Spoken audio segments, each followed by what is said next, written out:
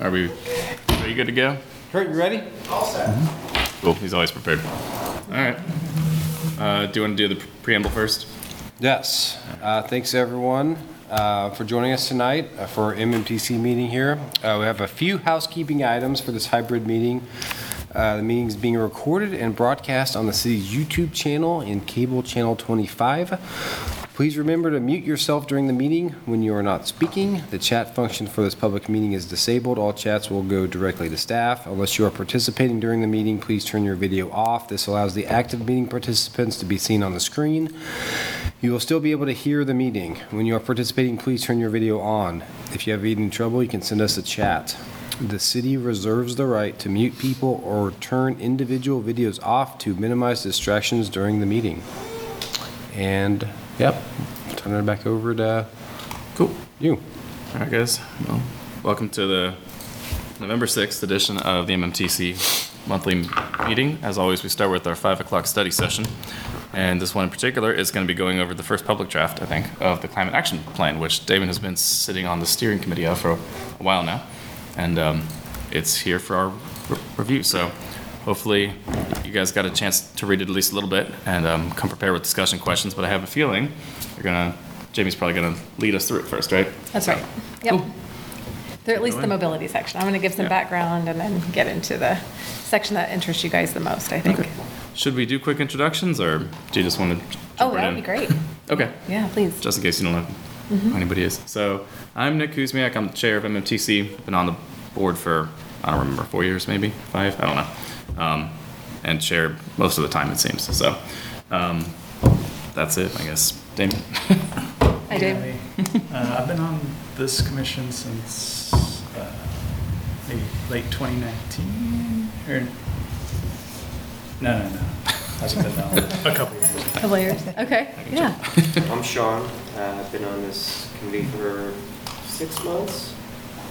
Okay. I'm still learning. Great. So, Nice to meet you. I'm MSO admin. Okay.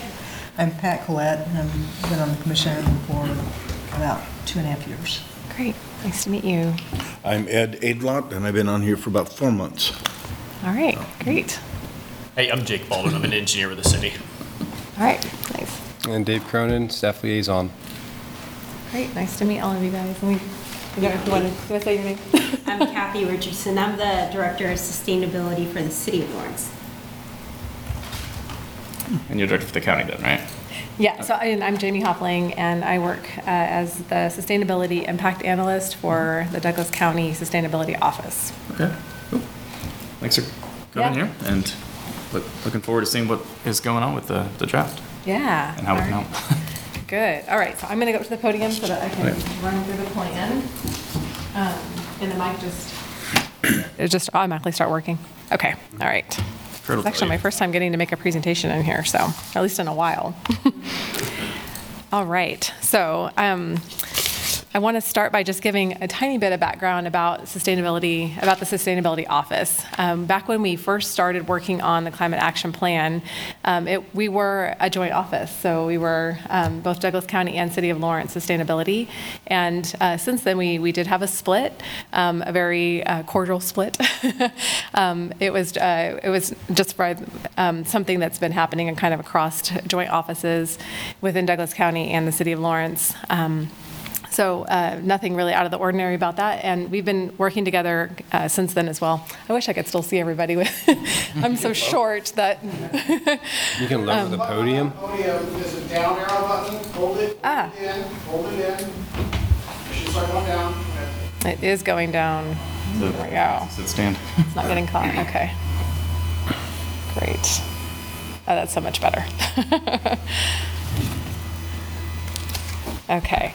So, yeah, and you guys all got to meet Kathy if you didn't already know her. Our offices work very closely together on all kinds of programs, including Common Ground, the Community Garden Program, if you guys are familiar with that. And the Climate Action Plan is another example of our unified programs that have continued since the split. And that happened in 2022, so that was last August of 2022. And then our office was directed to write a climate action plan from Plan 2040. And I'm sure you guys are all very familiar with Plan 2040. And then there was also a regional climate action plan that was written for the Kansas City region. And they did include Douglas County and Lawrence in that plan as well. So there was a climate vulnerability assessment that was done that includes our region, or includes our city and our office, and kind of help set the stage for climate action to take place.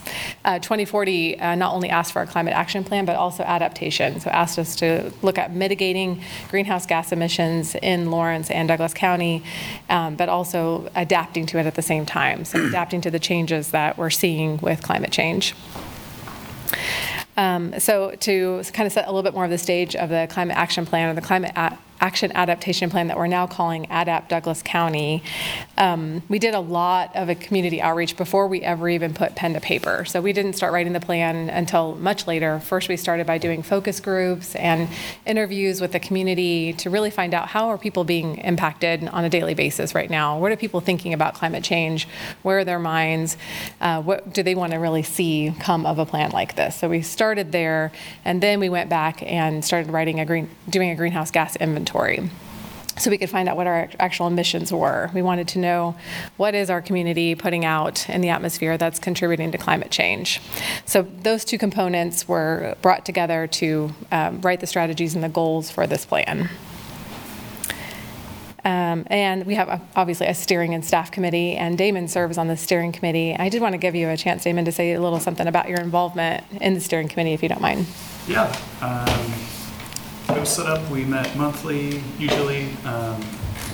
We were presented kind of like the latest and greatest, and we'd have an opportunity to, give live thoughts and feedback and questions. And then Jamie also set up a Google Doc, which is a way for us to, once we had a draft going, a way to interact with it and provide feedback that way, which I thought was great. As someone who needs a little bit more time to read and digest and give thought to my feedback, I thought that was really helpful. And then we had a couple of live meetings too, a great one at Lawrence Public Library. We're kind of broken into small groups and really just kind of interrogated the goals and the strategies to try and just boil them down to as concise and potent as possible. But yeah, now I'm really happy to bring it to the full MMTC table, because it's hard to represent the whole commission when it's just me, on there. So I'm happy to get you guys' feedback here now. Is that it? Great, thank you. Yeah, and there were a lot of meetings like that, like what Damon's talking about, where there were a lot of discussion about how can we align with other goals and other plans that are out there in the county and the city. I keep mentioning the county because it's really important to keep in mind that this is not just a City of Lawrence plan, that this is meant to be countywide. So we're trying to reflect all the voices and all of the different perspectives across the county. So that includes Lecompton, Eudora, Baldwin City, and the unincorporated areas of Douglas County.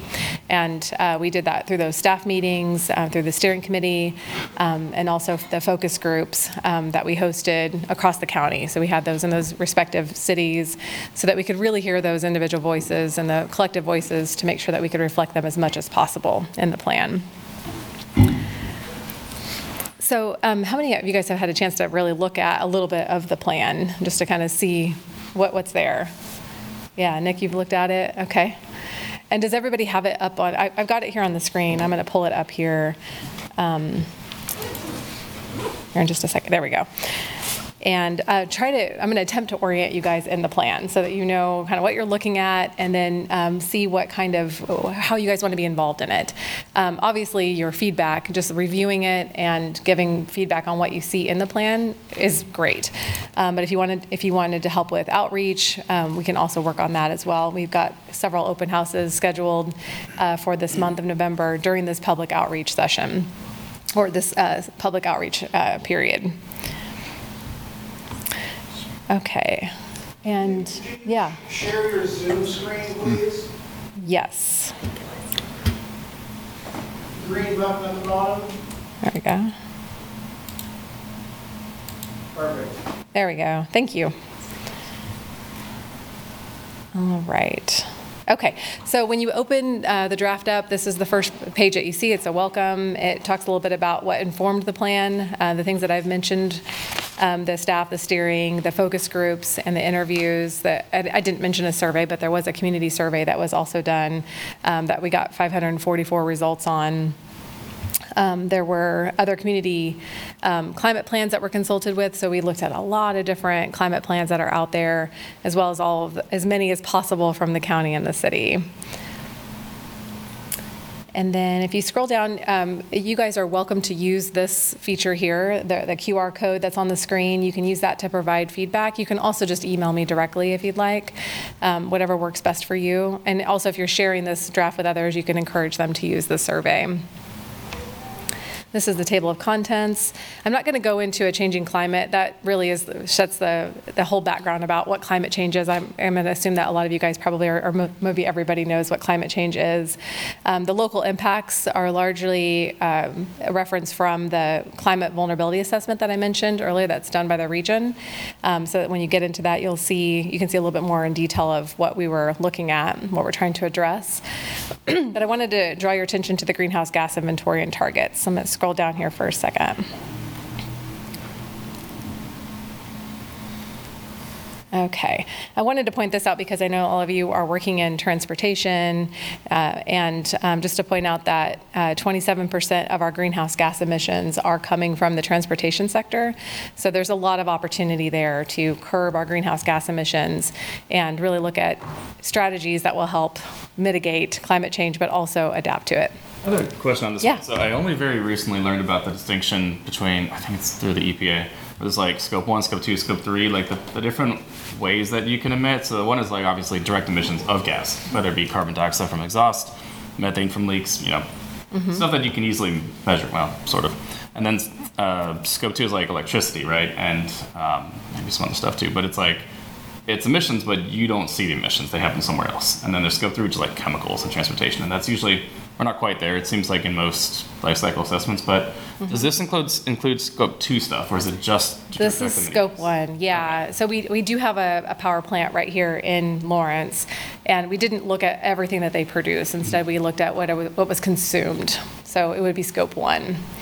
Yeah, everything consumed on residential energy, commercial energy. We did have fugitive emissions, which would be those leaks that you're talking about. But yeah, as much as we could measure in scope 1. Wait, so if there was electricity used that was produced at the Evergy plant, then that was counted then? Right, counted by consumption. Oh. Mm-hmm. Okay, for some reason I thought that was scope 2, so that's still scope 1, just any energy. I believe so. I guess I'm not an expert on that, but yeah, I know there was a difference between production and consumption, so I thought that's maybe what you're referring to. I don't know. I don't know all the lingo just yet. So. Yeah, that's okay. So we were only looking at consumption, energy that was used. Okay, so like if the Evergy plant produced stuff that was sent to Kansas City, not our stuff. Right. Okay. Even though those emissions are here in our community. That's right. Mm-hmm. Interesting. All right.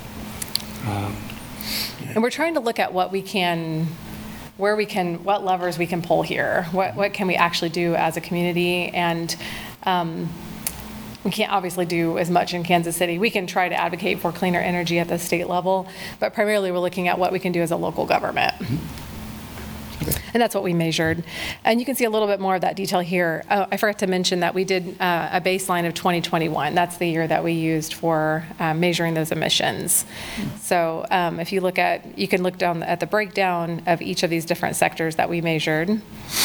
And then we take out forest and trees. Right now, Douglas County has about 20% tree coverage, and that's forests and trees. So that's individual trees, and that's a collection the forest is referring to a collection of trees.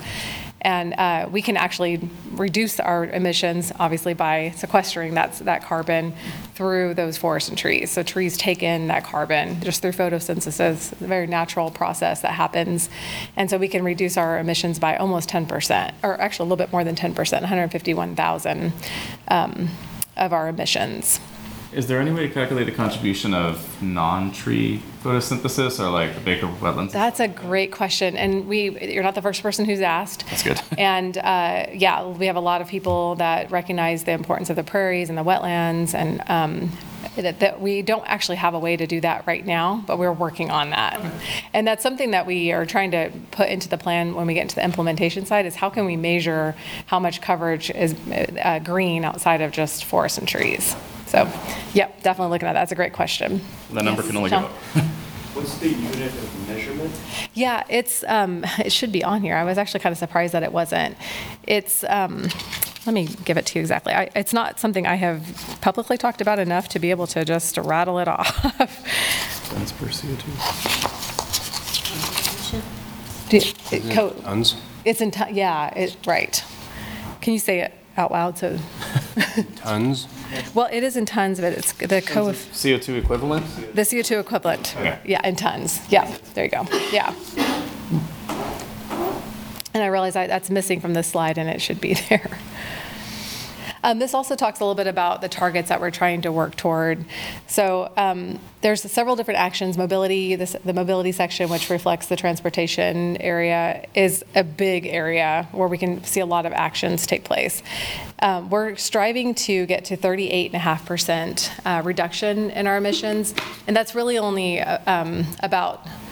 The recommendation is that wealthier nations and cities and counties try to work more towards 60%. 50% is what we need to get down to in order to not go too far. You guys are probably pretty familiar with what they've been talking about, the Paris Climate Agreements and the IPCC, the International Panel on Climate Change.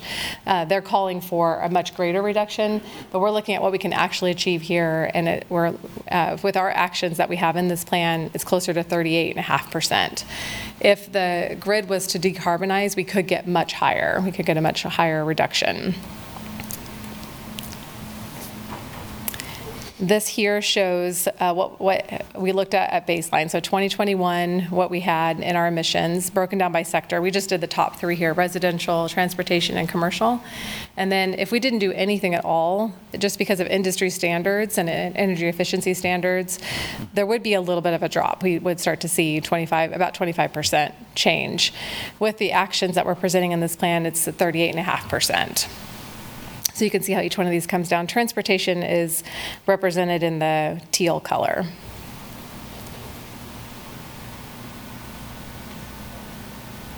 Okay, so now I'm going to go ahead and go down here to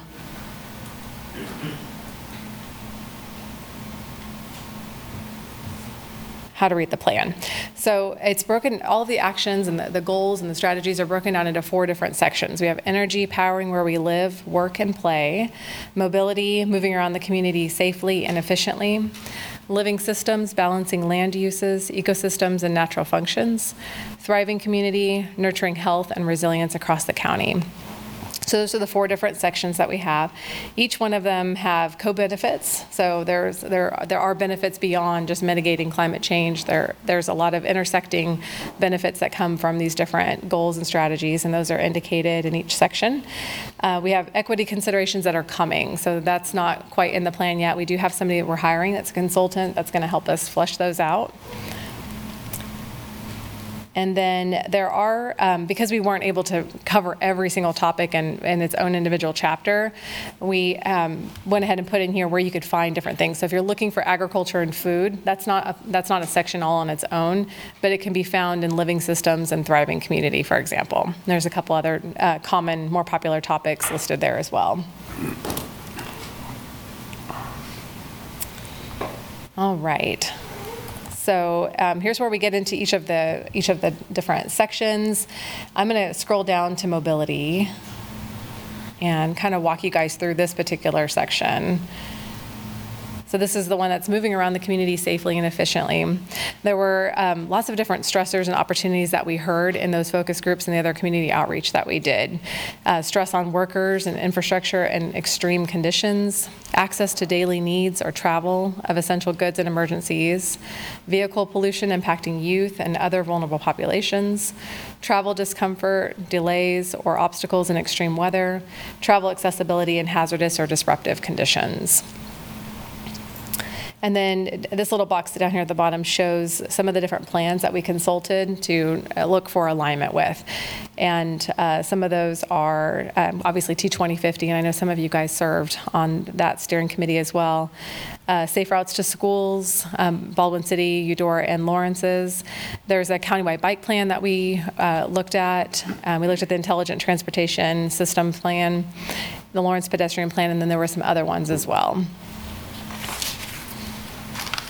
Here is the greenhouse gas inventory repeated here, and what we're looking at for actions to reduce the emissions that come from the mobility section. And we're looking at, the very obvious one is reduction in vehicle miles traveled. So that's moving people away from cars and more into other modes of transportation, walking, biking, wheeling. We're looking at 10% over time reduction in vehicle miles traveled. And then in addition to that, electric vehicle adoption as well, so about 16% over time. And that's between the year 2021 and 2030. That's the year that we're going out to. And that would bring down the emissions for just the transportation section alone by 32%. This is probably going to betray my ignorance of just how electric cars are more efficient, but if the electricity is being made at the Evergy plant and that's still counted in the inventory, right. Does that reduce emissions, I guess? Yeah, it reduces emissions as those plants become more renewable, and there are plans to decarbonize more and more. Right now, Evergy is looking at about 30% reduction or 30% decarbonization, and that will only increase over time. Okay, so the assumption then is that the electricity is not necessarily coming from here, but from probably further afield. From in renewable sources. Mm-hmm. Okay. Yeah, that's right. Okay. Mm-hmm. I was also wondering, are the percentages put forth, what's the, I guess the background on those numbers, 10% and 16%? Yeah, you wanted the background on those numbers? Oh, yeah, that's okay. So we worked with a third-party consultant, ICLEI, on these numbers, and these are goals that they recommended to us. Okay. Did they explain the justification? Like, this is something that somebody could actually do? Or, yes, that's what it comes from. And yeah, sorry, I don't have a better answer than that. But yes, they were recommendations from ICLEI in their research on what's possible. Okay. Cool. Any other questions on the reduction targets or the inventory itself? I think it'd be useful to know a little bit more. Like, setting goals are great, but if the audience doesn't understand if they're even reasonable, it just opens up possibility for questions and doubt in the plan. Mm-hmm. So if there's any evidence that could be inserted in this, that could be really helpful. That's a great suggestion. Yeah. So adding in a little bit more about the background of where these targets come from and how they're feasible. Mm-hmm. That's great. Yeah. Like, what is it contingent on? Is it contingent on shifting our mode to transit, or what? What's the thinking behind this? Mm-hmm. Yeah, and hopefully looking at the goals and strategies will kind of start to answer that, but let me know if it doesn't appear to be that way. And maybe they need to be up there a little bit more explained. Because you're suggesting this is possible in the next 7 years. Yeah, that's 6 years. That's what we're aiming for. Yeah. It seems pretty impressive if we can do it. Yeah, I think you're right. I think we need to have a little bit more of an explanation there to kind of show what is truly possible and how we can get there. But that is what we're aiming to do with these individual goals and the strategies that go underneath them. So, for example, the very first goal is about reducing or enabling low carbon modes of transportation while improving access to everyday needs, so people can continue to go to work and do what they need to do, but do it in ways that are low carbon. And these are things that you guys are all working on here in this commission, and there are lots of other groups I know working on trying to improve the roads to make it more possible for people to bike, ride, wheel, and use other modes of transportation. So this one just it reinforces that. And we're looking at better densification, so looking at the 15-minute city components. If you guys have heard of those, it's an urban planning component, and recommending that be used in long-range planning. looking at locally relevant parking management. So these are things that are also showing up in the Lawrence Development Code, and other cities are looking at this too. How can we improve parking management so that we're, again, encouraging and not discouraging people from biking and walking and wheeling? And then incorporating alternate travel ways or paths for walking and biking in unincorporated areas. So we want to make sure we're, again, using that county lens, looking beyond just the city of Lawrence. And then the electric vehicles and electric bicycles. Actually, this was one, I think, Damon, I think you were the one that recommended the promote incentives and rebates for the purchase of e-bikes. Does that sound right? Yeah. So we're trying to do more than just the electric vehicles, also looking at other modes as well. Any questions about any of these so far? I had a couple. Yeah, go ahead. Sorry. Okay, let's see. The question was, okay. Was there any discussion on sort of stick approach versus carrot approach? It seems like everything is make the other things more available, but there's not a lot of talk of make the things that are causing the problem less easy or more expensive or harder to do. I mean, I can understand the issue, with equity concerns, especially in the present, where everybody's pretty much completely car dependent. But I don't know. I'd like to hear you guys sort of insight on how those conversations went, or if they were considered. Maybe they were too harsh for a plan like this. Yeah, and this is the very first climate action plan for Douglas County, and we really meant for it to be a starting place. And so I hear you, and we did look at we definitely did whittle this down quite a bit. It did start much more detailed and had a lot more of that in there. And we decided to kind of move more towards a more friendly approach with it. I'd be curious to hear what didn't make the cut. Not to mention that, like, what was almost on there and like, this isn't really the time for it yet. Yeah. Wow. I don't know if I can go back in my memory and remember you. Maybe Damon can remember something that didn't make it in there. I think I posted a bunch of kind of, what's the term for it?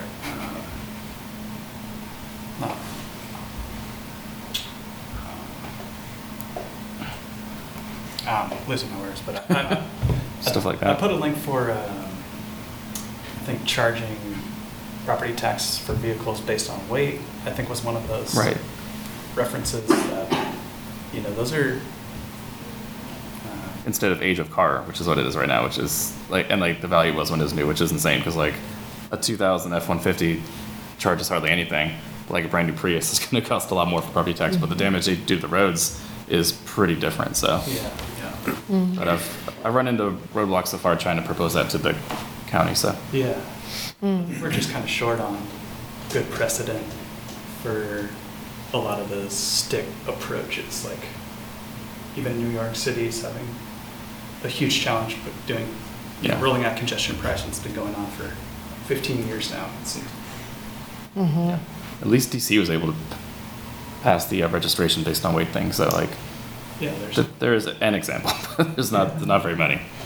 What about the one on parking management? I guess I don't know exactly what that means in that sentence as far as part of the rule, but I mean, that would seem like possibly the part of the stick approach in terms of limiting parking, but I don't know if that's what is meant by that, by this state. It could be, again, because we're trying to keep stay open to all the different cities.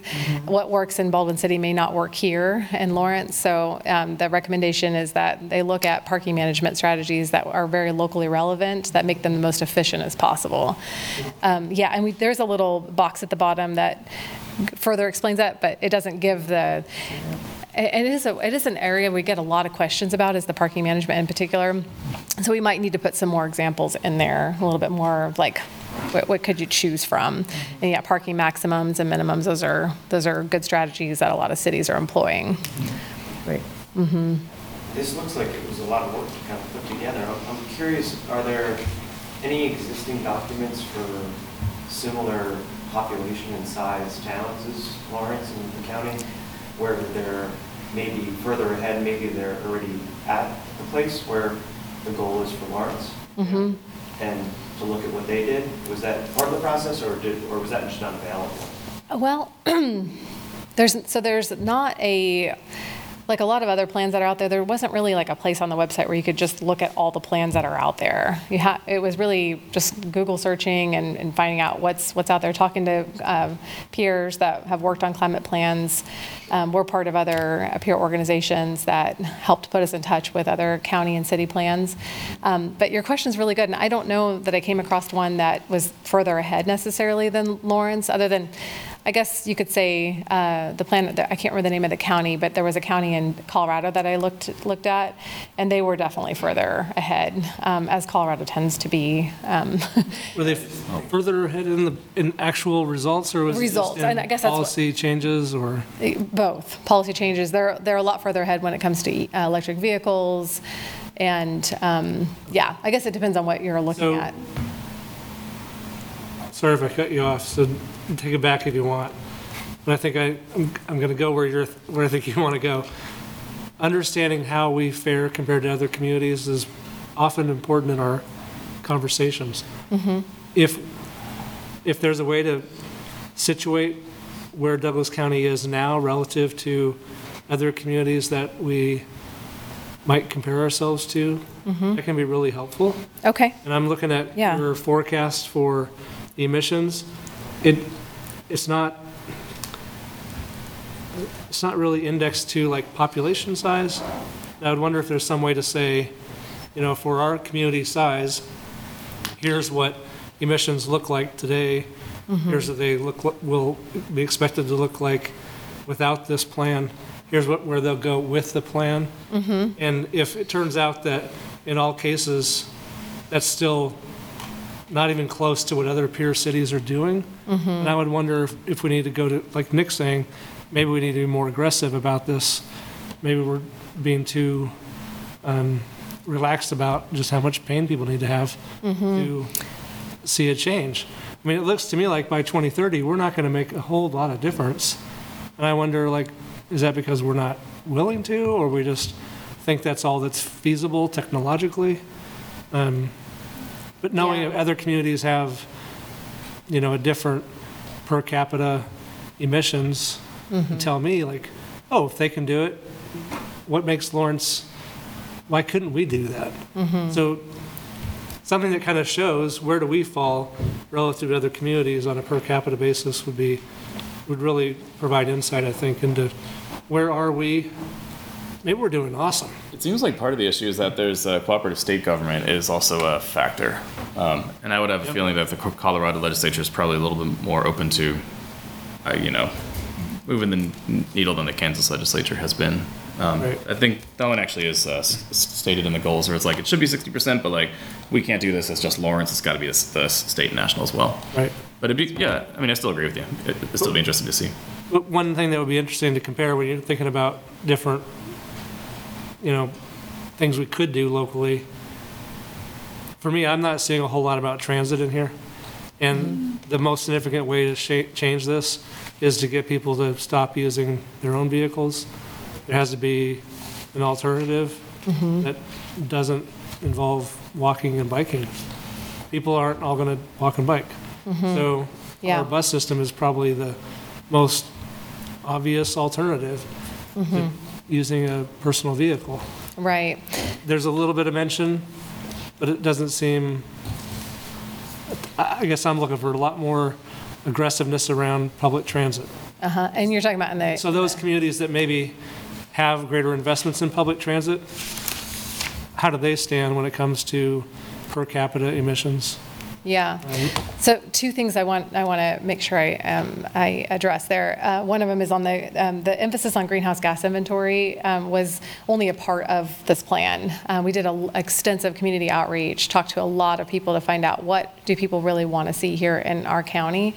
And so the inventory came secondary to what we heard from people. Comparing to another community, just greenhouse gas inventory alone doesn't really even scratch the surface on what we can do to adapt to the changes we're starting to see alongside mitigating. So that's part of why you don't see so much comparison to other communities, is because this is really it's a hybrid plan of the two. a lot of emphasis placed on adaptation in here as well. So it makes it a little bit harder to compare, but I will look back to see what we can put in there for comparison's sake. Also, another thing that makes it kind of hard is that not every community does a greenhouse gas inventory every year or every 3 years. The recommendation is every 3 years once you've gotten started. And so it might be a little hard to find one from 2021 that really mirrors our community size. Okay. On public transit, we do have some things in here on, and a lot of it's grouped together. You're right. There's not a lot of specifications or like very we didn't get into the weeds with shared mobility and using microtransit, but those are in the plan, and it's meant to, again, have that county perspective and not just be limited to Lawrence. If we went into a lot of great detail on public transit, it would really be more of a Lawrence plan. Sure, but the vast majority of our population lives in Lawrence. That's true. That's right. Yeah. So, yeah, you're right in that in that regard. Do you see something that's not quite covered when you look at the bigger picture? It's a matter of the degree that you cover the types of interventions that might be effective. Mm-hmm. So, yeah, it's clear to me that most people aren't going to shift their mode from using a car to biking. I mean, we've done this for years, and that just isn't viable for most people. But if you look at other communities that have made significant investments in public transit, you do see a significant shift in mode. So it's something that, Lawrence in particular has a readiness to do that, but no one knows to what extent. We've passed sales taxes to allow for support for our public transit system. We're providing free public transit this year as a pilot. So there's definitely support for that in this community. Yeah. It's hard to know how much support. Right. If we were to say we need to be more aggressive and have bus service that really meets people's needs, how much more would that cost us? Would it be worth that investment if it, would that make a significant impact on greenhouse gas emissions? Right. Because people would have to start choosing not to drive. Right. Themselves. So. Exactly. Yeah. How is that pilot going? Have any results come in to show maybe month to month? We haven't had an update from the transit director about it. So okay. It's a great question. Yeah. I've been wondering about it, and I was also wondering, do you know if there's plans to continue it or funding? Not that we've been told. Okay. Great. All right. Just out of curiosity about the emissions, I mean, I'm kind of new to Kansas area and stuff, but because I know with all of the winds that come through, or just like with the fires that were up in Canada that kind of affected us here, is there any other things from Topeka or from Kansas City that plays into this factor for these emissions? Or is this strictly, I mean... Oh, you were talking about where are these emissions coming from? Is that the question? Well, I mean, is there outside of the community emissions coming in that affects these statistics? The statistics that we have here are just Douglas County. Okay, but is there any other factors that could influence those? Give me, you said like the wildfires, like that kind of, or?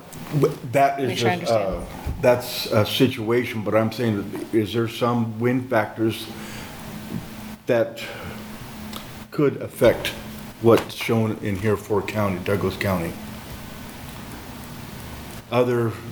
Okay, never mind. Yeah, I just want to make sure, I'm just a little puzzled. I'm not sure that I'm following the question. Do you mean, are you thinking of emissions as, so the way the emissions are measured is by what we actually use. So when a car's travel, we track miles and look at emissions based on that. No, I understand that. Okay. But I mean, is there, any other factors that come into that? Okay, never mind. Now, okay, it's been answered. I'm sorry. I think, so in air quality, yes. You talk about emissions, like ozone is one that, right? So I don't think this really relates to that. But I think in other ways we would study emissions.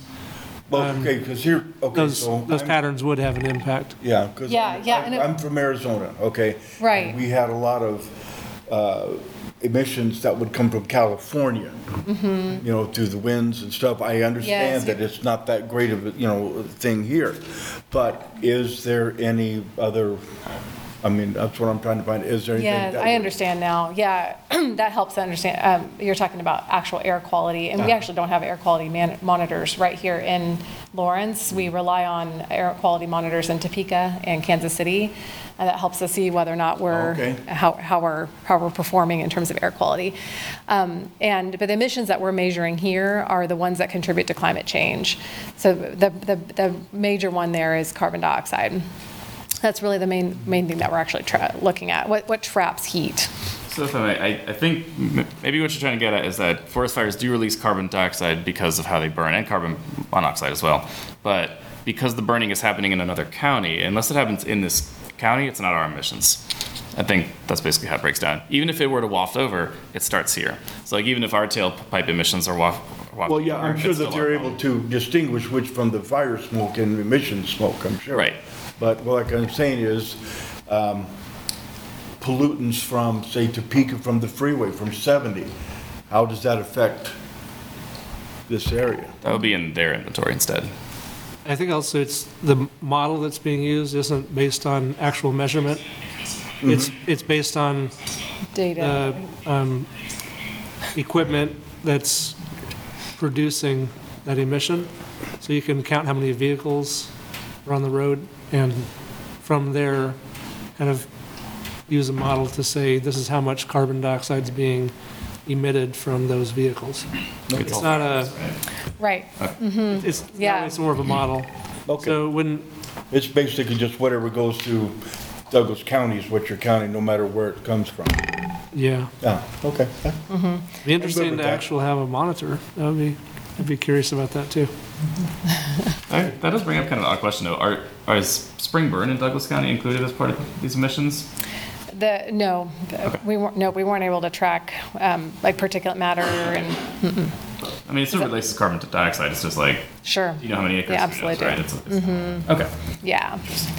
Yeah, all the things that we tracked were in the greenhouse gas inventory. And in fact, I can pass this around. Maybe you guys would be interested in taking a look at the printed, the full report that talks about our inventory. And I can make this available to you guys if you want to have a copy of it. It's probably online, right? That one is not online yet. Yeah, it will be. Okay. I kind of want to follow up on what you brought up about the kind of the metric used, because so this is using total tons of carbon dioxide, and if it's not done per capita, how does that factor in if there's a population change in Douglas County? You know, like the population of Douglas County goes up, then one would imagine if everybody's behavior stayed exactly the same, Right. then total carbon emissions would also increase. That's right. Is there a Yeah. correction at all for that? There is. In T2050, there is a chart that shows how population will change by the year 2030 and beyond. And we did use that or the ICLEI did, use that calculation. Yeah, so everything has assigned a factor, and then including, there is a per capita as well used in here. Yeah. I think, yeah, it's hard to, what we're getting at here is some of the challenges we're coming up with against, or I won't say against, but in a lot of the small group sessions, it's easy to quickly get tied down into the weeds of this Yeah. stuff, but when you think about mobility in Lawrence, it's not hard to imagine where we stand if, for instance, when you visit a city like Seattle, you get off the flight, you can grab a train, you're in the city, and I would push back against the idea that people in Lawrence aren't willing to bike by transportation, because like the Netherlands or places like that, similar climates, all those people aren't biking just because they're good people. No, I'm not suggesting it can't be done. Yeah. But the infrastructure investments would be pretty significant. And Right. when you think about what can we do with the money we might have, probably getting people to shift to transit would be the quickest way to see a mode shift. away from using the vehicle. Vancouver, British Columbia, they've made a clear goal to prioritize transit. Like over half their population uses transit. So communities that have made that their primary way to shift people away from using vehicles, I imagine they have seen improvements in greenhouse gas emissions. Right. To make bicycling a viable activity for a large segment of our population, like 50%, would probably just be impractical. And it might take us like redesigning not just our roads, but even how we build as we continue to grow as a community.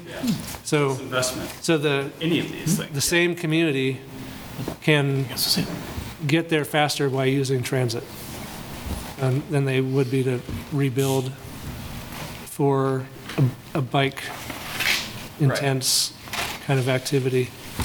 So that's where it's just really saying, of the modes, which one is going to contribute in the simplest way toward the goal, if the goal is to reduce greenhouse gas emissions. And if you look at the data around bicycling, it hasn't changed significantly. Not that transit has either, but I think if you're trying to say, what can I do with $1 million, or let's say $100 million, probably you're going to get further faster by investing in transit than in bicycling infrastructure. That's kind of where that's what I'm thinking. Not to diss bicycling at all. Was that part of your community feedback, finding out as far as just people who were responding, what they would prefer as being For the mode of transportation. their solution for this issue? No, well, in the community survey, yes, not in the focus groups. We didn't actually ask that question, but in the community survey we did, and a lot of people did mention public transit and biking and walking. All of them, I would say they were all mentioned in there multiple times. And on public transit, the one that I saw the most was probably around the shelter that's used at the different stations.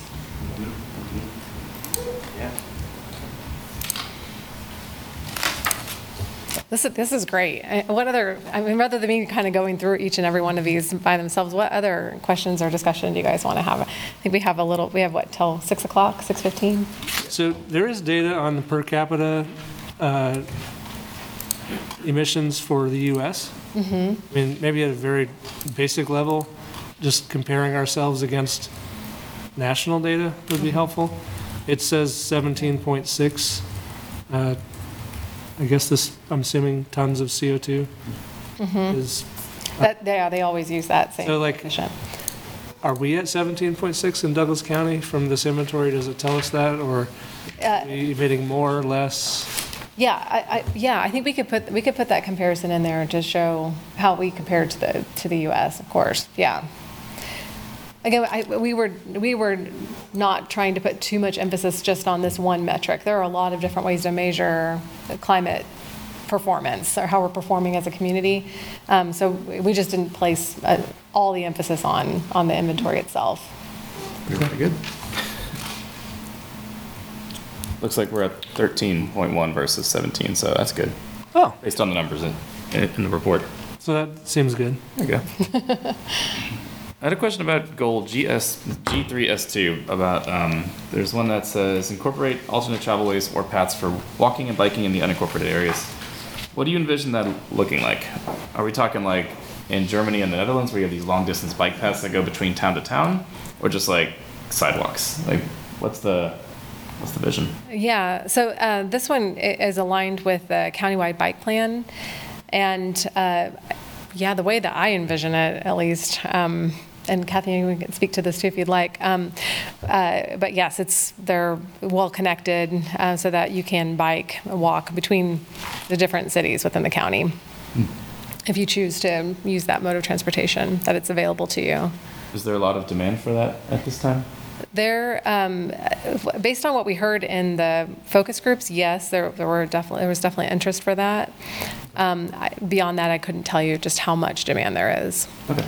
I mean, like obviously it works in other countries. I just don't know if that's because they've already fleshed out the bike network in cities and they're like, all right, now we can do bikes everywhere. Let's just start Yeah, I think what I remember hearing mostly was on the recreation side, not so much for commuting, which where we see the biggest dent would be in commuting. Yeah. But getting anybody we can get, any way that we can encourage more time spent outdoors, the more progress we're going to make on this plan and with our climate emissions overall. Yeah, I hear what you're saying, because if it's commuting, that's required travel. Mm-hmm. So Right. increasing carbon footprint of required travel would seem to me a priority. Yes. Over Recreation. allowing recreation opportunities. Uh-huh. Which is, don't get me wrong, biking is rad. Right. It's really fun to go on cool gravel paths. Yeah. But if the point is to just overall increase it. Right. Okay, instead of driving to work and you make your bike to work fantastic and comfortable, nice place to park the bike. And, thinking about Europe, they have nice places to park their bikes, you know? Yeah. So I don't know if there's something to do with that. I very rarely even lock them because it doesn't matter, so many people have so many bikes. It's not even an issue. Yeah. Yeah, I mean, I guess that's a question for you guys. Do you think that from what you've heard and what you've learned from being on this commission, do you see that aiding in reducing vehicle miles traveled in cars? Like parking specifically? Well, this one here, we could talk about parking too, but I was thinking more about this, connecting the different cities and counties. I feel like that maybe would be a better question for somebody like Pat who actually does those rides out in the county. Like, are you going to do it regardless of if there's a nice path or not? Or are you going to just find a way?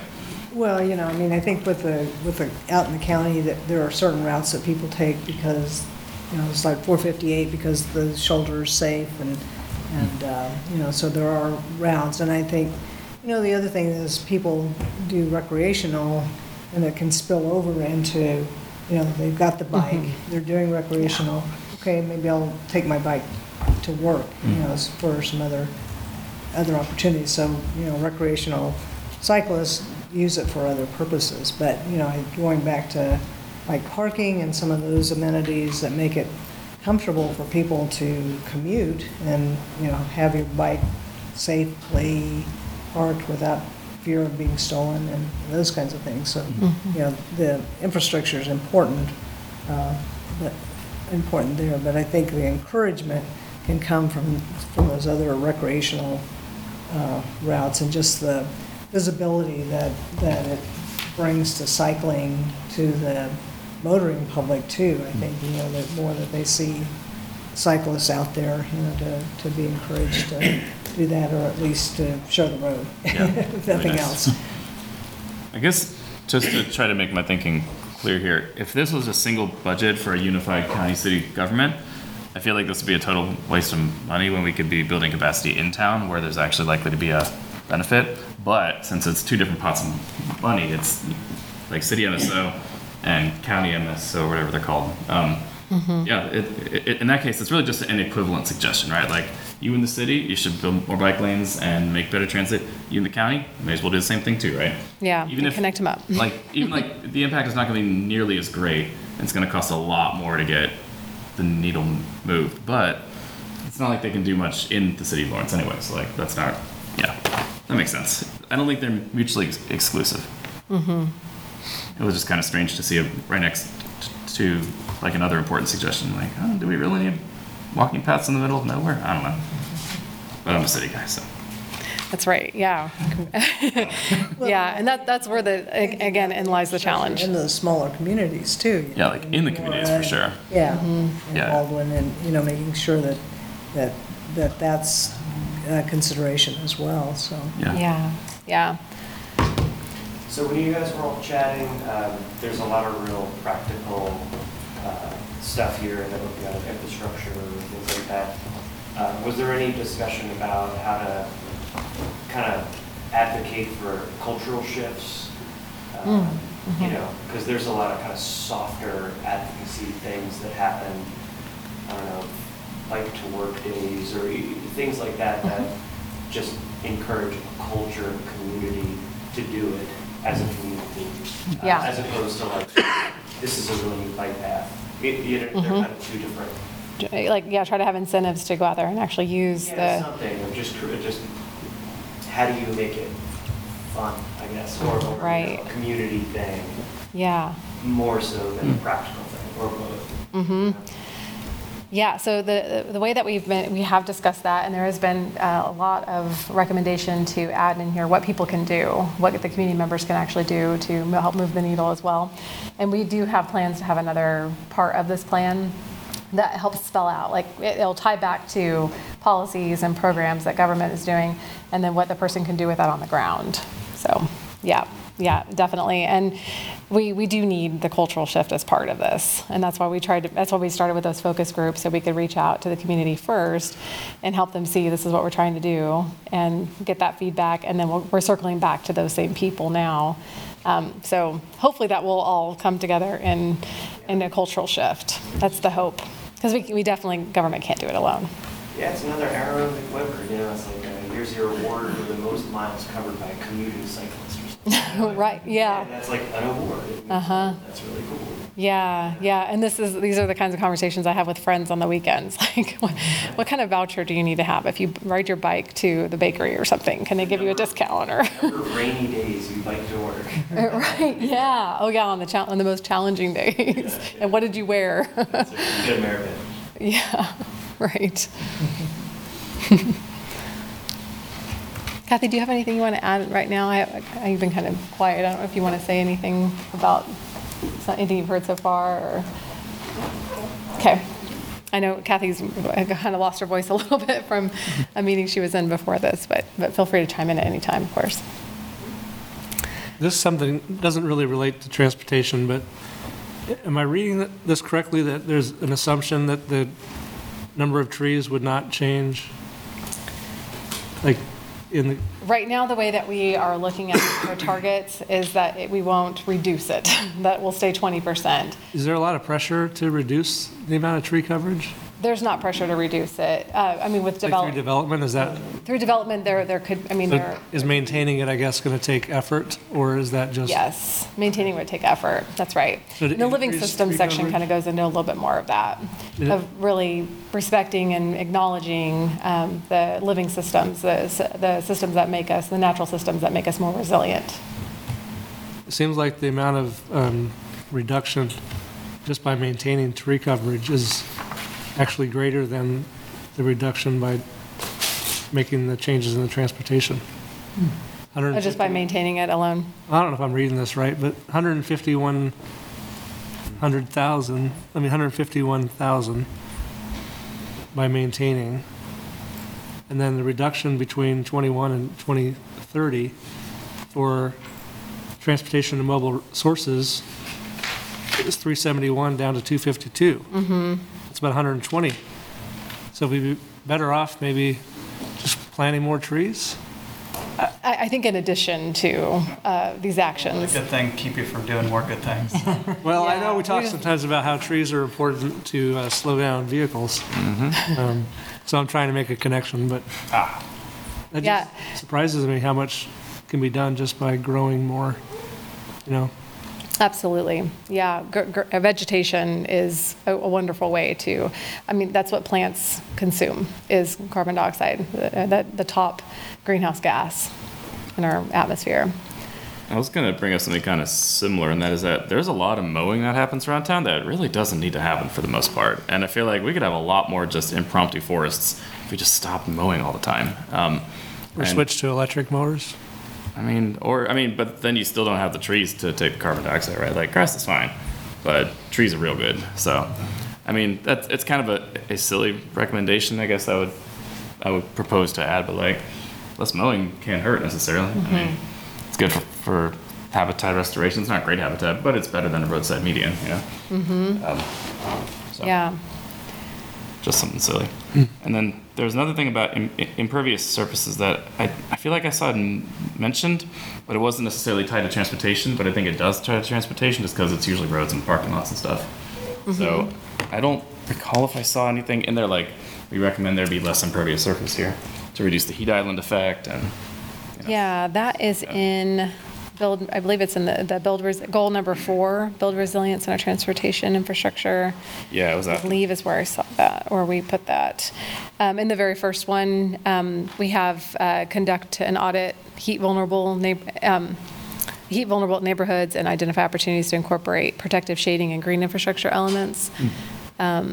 And I believe there's one about seek opportunities to repurpose and restore underutilized paved surfaces to green space. Okay.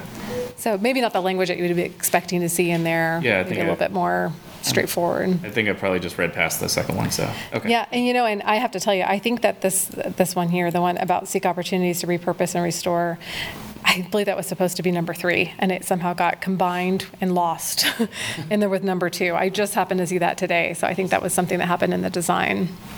Okay, cool. Any final thoughts? I want to get public comment in because I have a feeling you're waiting for that. Any last thoughts? Closing remarks?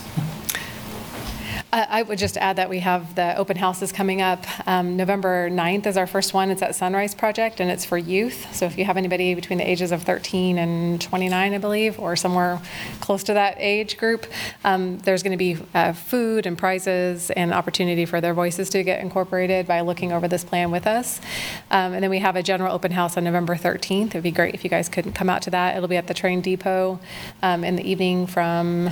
I forgot the time right now. Oh gosh, I've got it written down. 5:30 to 7:30. You want North Lawrence or North Lawrence. Okay. Yep. And then we are doing a work session like this for the county commissioners in the same week, November 15th. And then we'll have 2 additional open houses as well, one in Baldwin City and one in Eudora is what we're looking at right now. So anything you guys can do to help us promote it and get more voices on the plan would be great. Okay, cool. All right, so I need to stop sharing, is that right? All right, do we have any public comment in the room? Public comment? Yeah, you can come over here if you want. Sorry, thanks. I hadn't planned to speak. I wanted to come down and see how many dared bike here tonight. Theft, as I may have told you, is becoming rampant. They're stealing bikes in broad daylight. They took a bike apart at the railroad station where there should be a bike box. They just took one apart in broad daylight and on film. They stole a whole bike rack down at the Senior Resource Center, just unbolted. It wasn't properly installed. No telling what kind of bike they got with it. It used to be that a thief would look in here and think, I'm not going to mess with a bike out here, because he sees all the activity.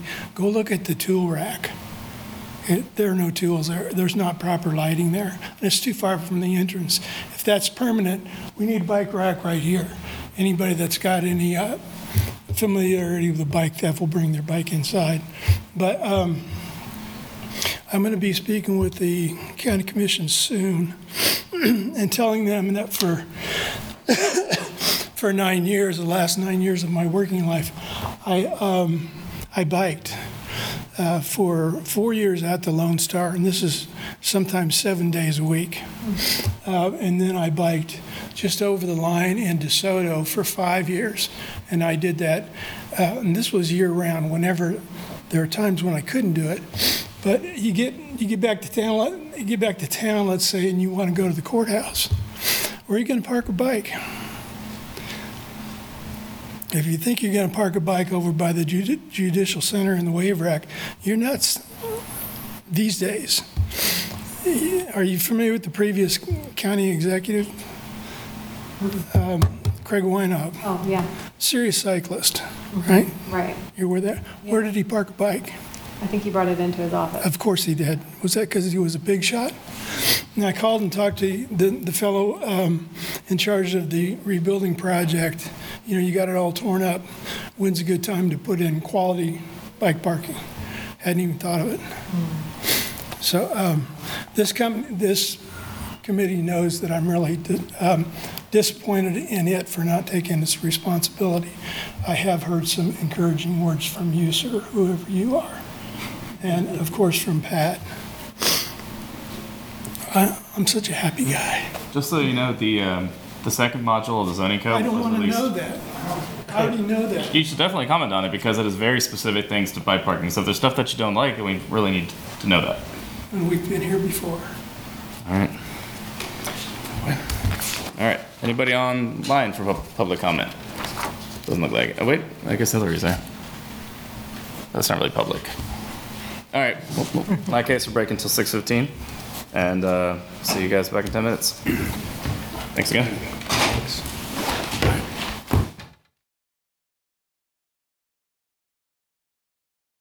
Transportation Commission's November meeting. So we've already done the upfront stuff, so just jump right in. Yep. Starting with approval of the October minutes. Does any commissioner have any questions or comments or requested revisions on the minutes? And if not, I'd ask for a motion to do something about that. I moved it through the October meeting. Okay. I'll second it. Okay. Motion to approve by Commissioner Colette. Jesus, sorry. It's one of those days. It's a long day. Second by Commissioner Bryan. All in favor, raise your hands. It's unanimous. Is Hillary online? Sorry, Pat, I didn't mean Yeah. that personally.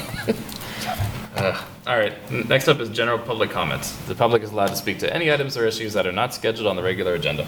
Public comment will not be received for staff items, commission items, or calendar, though sometimes we have made exceptions. Each person or organization will be limited to 3 minutes. As a general practice, the commission will not discuss, debate these items, nor will the commission make decisions on items presented at this time. Individuals are asked to come to the microphone, sign in, and state their name and address. Speakers should address all comments to the commission. Do we have anybody in the room who wishes to make a general public comment? No one in the room.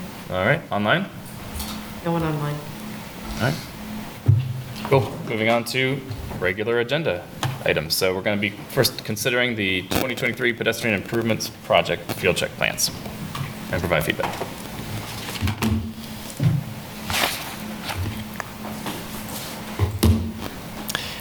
Good evening, Jake Baldwin, Engineering Program Manager with MSO, and I'm going to present the field check plans for our 2023 pedestrian improvements project.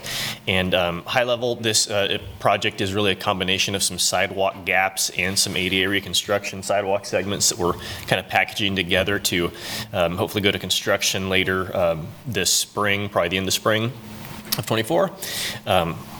Some highlights of the project. And actually, before I jump into highlights, all the segments that we're going to be working on are listed here in the memo, so I won't read through those verbatim. But high level, I was going to mention that we did remove a couple of the segments that we originally had in the plans, and I'll kind of touch on those as we go through the plan sheets. And then I just also note that when it comes to our ADA sidewalk reconstruction segments, those are pretty much going right back in on existing alignment. And again, that's kind of focused on minimizing impacts to landscaping, trees, driveways, all those things that, you know, the sidewalk's there for a reason, so let's not move it if we don't have to, unless it makes sense. And those are really block end to block end, so they kind of start with an ADA sidewalk ramp and they end with a sidewalk ramp. And with that, I will share screens and kind of jump in to the plans.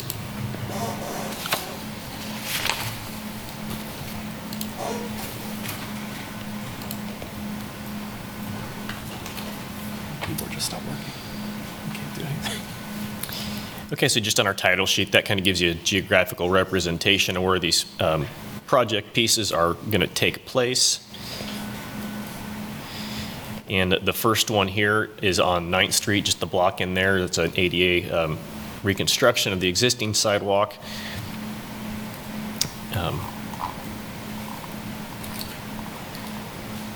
Moving on to Wisconsin Street, and what you're seeing here is from 6th Street heading north, and this is actually one of the sidewalk pieces we're pulling out of this project. So it is an identified need. However, there's a lot more going on this corridor that needs to be approached with a more comprehensive project. We don't have curb and gutter, so we've got stormwater problems on this section. The pavement's not in great shape. It's also on the primary bike network, so we need to get a facility here. This is where the network will end at. There'll be a shared use path coming in from the west on 6th Street, and the network has that going north to 5th Street and then back east.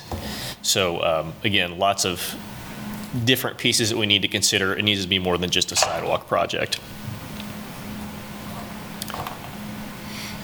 So Jake, excuse Yes. me, so you said that project has been pulled temporarily and? Yes, to be combined with the other. Right, so the strategy is staff is going to enter a CIP project next year to put all those pieces together and get it planned. Okay. Because the 6th Street path is already in there, right? It's already in the CIP or at Wisconsin? It's going to be built with another project. Okay. Great, thank you. So we can jump past this piece. Now we get to 5th Street. So we are going to keep going north of 5th Street with our sidewalk gap. We've got quite a bit of right-of-way here. So we are missing curb and gutter on this block as well, but we've got, like I said, a lot more right-of-way, so we can put that sidewalk in a place where we can do future improvements and not impact what we just built.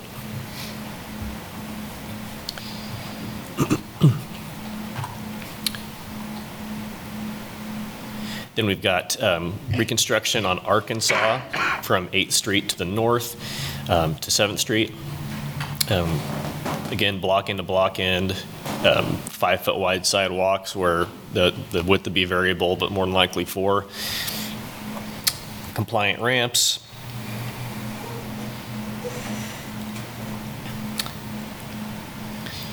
Again, sitting on the existing alignment to avoid the established trees and landscaping.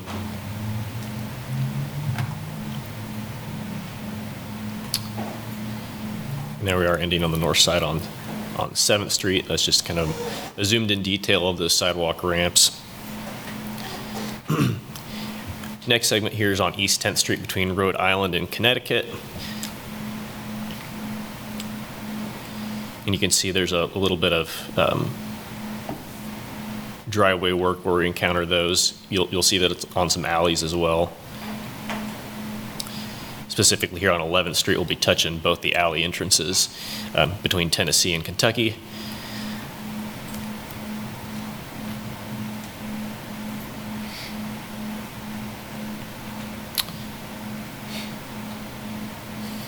And then one of the other pieces that we're going to pull from this plan set is the sidewalk on Vermont Street, basically north of the elementary school, or north of the elementary school to 17th Street there on the west side.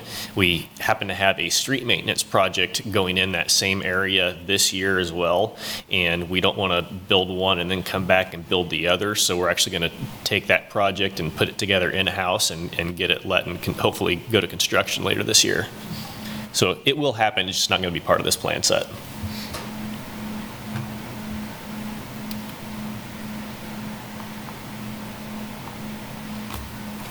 East 19th Street between New Hampshire and Rhode Island. Again, kind of the top of the block end there. And then here's where we've got one of the sidewalk gap projects, and this is on Harper Street on the west side, starting on East 25th Terrace and going north, essentially making a connection that will get you connectivity to East 23rd Street. Hey, Jake. Yes. Quick question. I saw this one does have like a little bump out for bus stop. I was just curious I think there was another bus stop on one of the other segments, but it didn't show the same kind of space. I was just curious what's the design process for, do we include bus stop or not? Let's see, I guess the process for that would be is we coordinate with our transit department on these plans and make sure they review them to identify their preferred locations. I know they've got, I think, a study to move some of these around. Sometimes they're not in great locations. This is a chance to fix that. Other than that, we use ProAg guidance to get them the right slope and shape.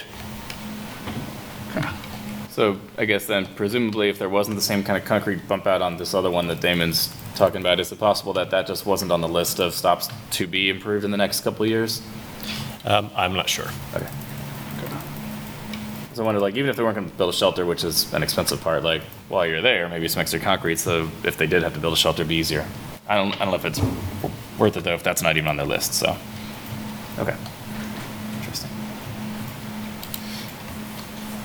I'm trying to find, it's on, I think the 11th Street one from Tennessee to Kentucky. I think there's a bus stop, but it didn't have there is kind of a path right next to it that's there, so. I was just curious what, a lot of disparate bits I know, so.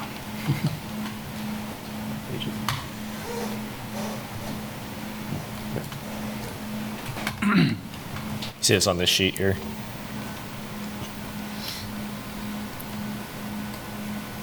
Yeah, at least Google Maps was saying there's a stop on maybe the south side of 11th, near, kind of closer to Tennessee. I think the route restructuring must be happening in real time because there's a ton of closed bus stops around the city. So I wouldn't be surprised if Google Maps was out of date or something. Yeah, it could be. And then like that bus stop is no longer.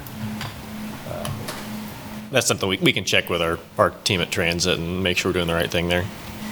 Okay, great. Okay. Let me jump back to Harper here.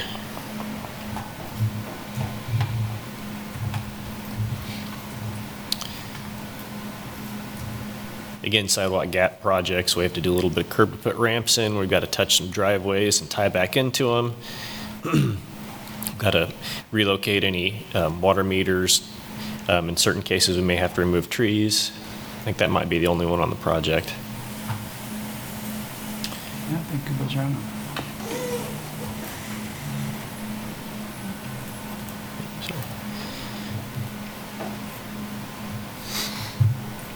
So on Harper and 24th, it looks like the sidewalk is much closer to the road than it is for some of the other sections. Is that because the right-of-way couldn't have been purchased? It looks like physically there's plenty of space there, but is it some sort of legal issue where there's just not enough room?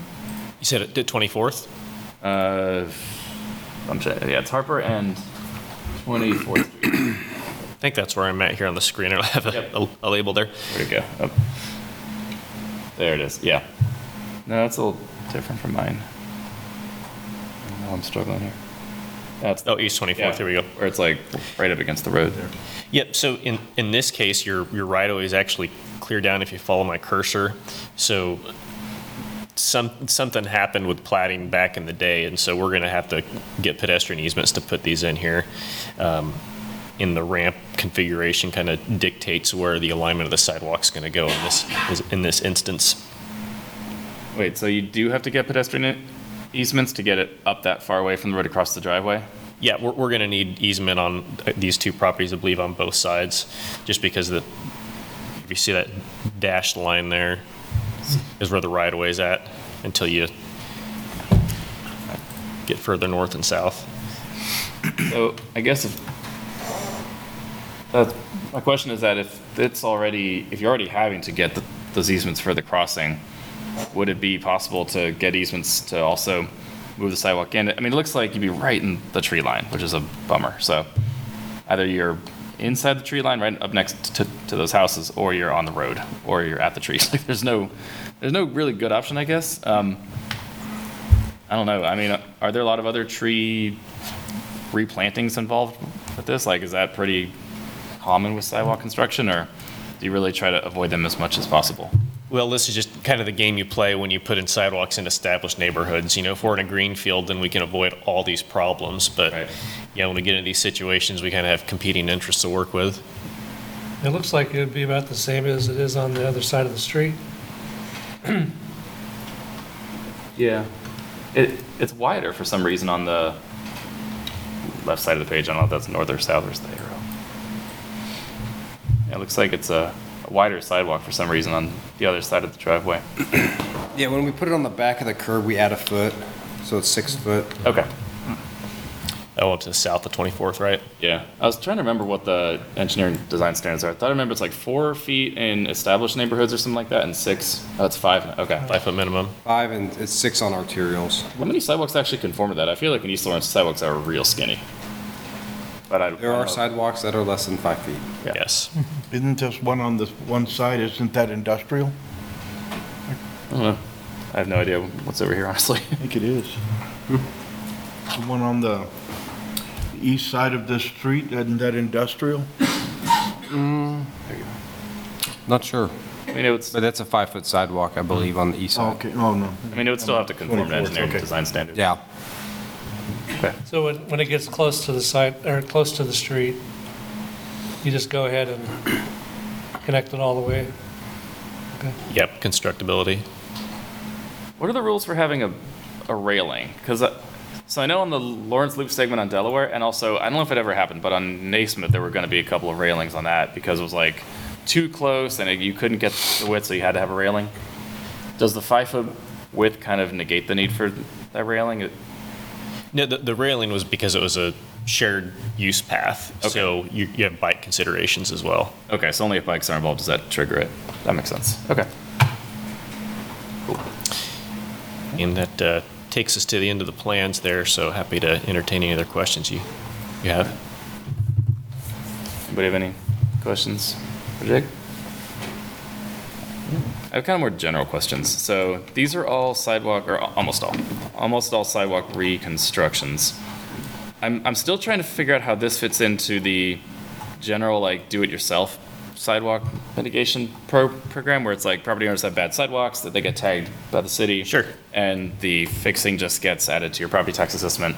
But there were some places that were so bad for a whole block or two that I was like, these need to be like their own project, honestly. But Right. then I think, and I was never clear on like, all right, who pays for that then? Is it still billed to the property owners, but maybe they get better economy of scale because the whole block's doing it? Or how does that work out? Okay, happy to explain. Okay. So yeah, these back up, it starts with the sidewalk improvement program. We do inspections. We have 2 categories of sidewalks after that. Ones we can repair, ones we can't because they're so bad. Those ones we can't go into projects like this, an ADA reconstruction project. We treat those property owners the same as we treat the property owners in the sidewalk improvement program like they're doing repairs. So we'll go in here and repair block end to block end, but before we do that, we document the existing hazards. That way we can invoice the property owner for those square foot of just the bad sidewalk, Okay. not the driveway, not the good sidewalk. If there's a property in here that's developed within the last couple of years and has a brand new sidewalk, we're not going to touch it. We're going to tie into it. Okay, that makes a lot more sense. I think regardless of where you stand on who should pay for sidewalks in front of their own houses, I think it is good to know that it is definitely fair, whether it's a spot fix or whole fix, that you're paying basically the same rate as anybody else would, regardless of how extensive the whole sidewalk damage is. So, Right. that is good. Okay, cool. Ed, I'm curious to hear your thoughts on this one. You're the actual sidewalk constructor engineer guy. You're the only one with real technical experience Yeah. here. I'm still Any thoughts? confused about why the homeowner has to pay. I'm used to having the city already have the sidewalks in and everything else like that, but. It's kind of happening. State statute, Yeah. city ordinance. And I mean, in some states, it's almost city by city too. It's kind of random, and like it's Yeah. not. It doesn't break down along any lines you would think it would, right? It's not like, really liberal cities allow, and it's just random. So that's the situation we find ourselves in. Okay. Any public comment on this item? Not looking like it. Also, Hillary, did you want to chime in? Because I've been terrible about looking at your avatar over there. So. No, it's okay. Thank you. Sorry that I'm not there in person tonight, guys. No, it's good to see these. They look like works of art. So I appreciate all the work that you're doing, Jake, on this. Okay. Well, if we don't have any public comment in the room or online, I guess we're done with this agenda item. I guess we gave feedback. That's the end of it, right? Then it goes to construction then. Thanks. Okay, cool. Thanks for presenting. Quick IT question. Kurt, my keyboard appears to be locked out. It's as if the control key is held down, but it's not. So I can't type anything. Everything I type is a keyboard shortcut. So I'm trying to figure out how to fix that, but it makes it very difficult to take notes. Oh, there you go. How's that now? Let's see. Let's do a typing thing. Nope, still doing Control F. I'm actually not in IT, Nick, so... AVIT, I mean, to be fair, you probably know computers better than anybody in this room, right? So I wouldn't say that. I was hoping. I feel your pain on this issue. Man, that's a bummer. All right, well, it's all up here. I'll do my best to just take notes here. All right, moving right along then. Can you turn it off? So, yeah, go ahead. I don't know, can I? Yeah, the keyboard. I feel like the whole thing isn't really trying to change what. Yeah. Okay. Oh, no, If I needed that. I would say unplug. Yeah, that's what I was looking for earlier. Like, can I just unplug this thing? That'd be sweet. Yeah, you can try that, sure. Go. And then we'll pay you an extra $1. You're getting this broadcast live on YouTube. It's gonna double his salary. Chair of the meeting's under the table.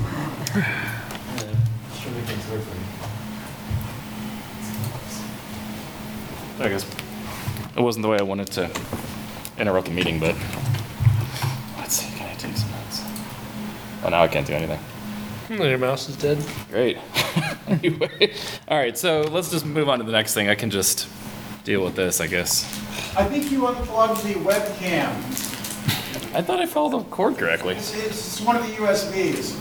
This is very entertaining, though. Must be a service. Unplug all the USBs and start over. There's another USB. Are we back? Well, at least my mouse is back. Okay, that's good enough. As long as I have a mouse, I'll be fine. Okay, sorry about that. We're back. Let's start. Moving on to item number 4. Anyway, item number 4 is staff presentation of the street maintenance program and the new 5-year plan, basically, right? Yeah, and provide some feedback on our bikeway improvements and our recommendations. Good evening. My name is Steve Lashley. I am a senior project engineer with MSO.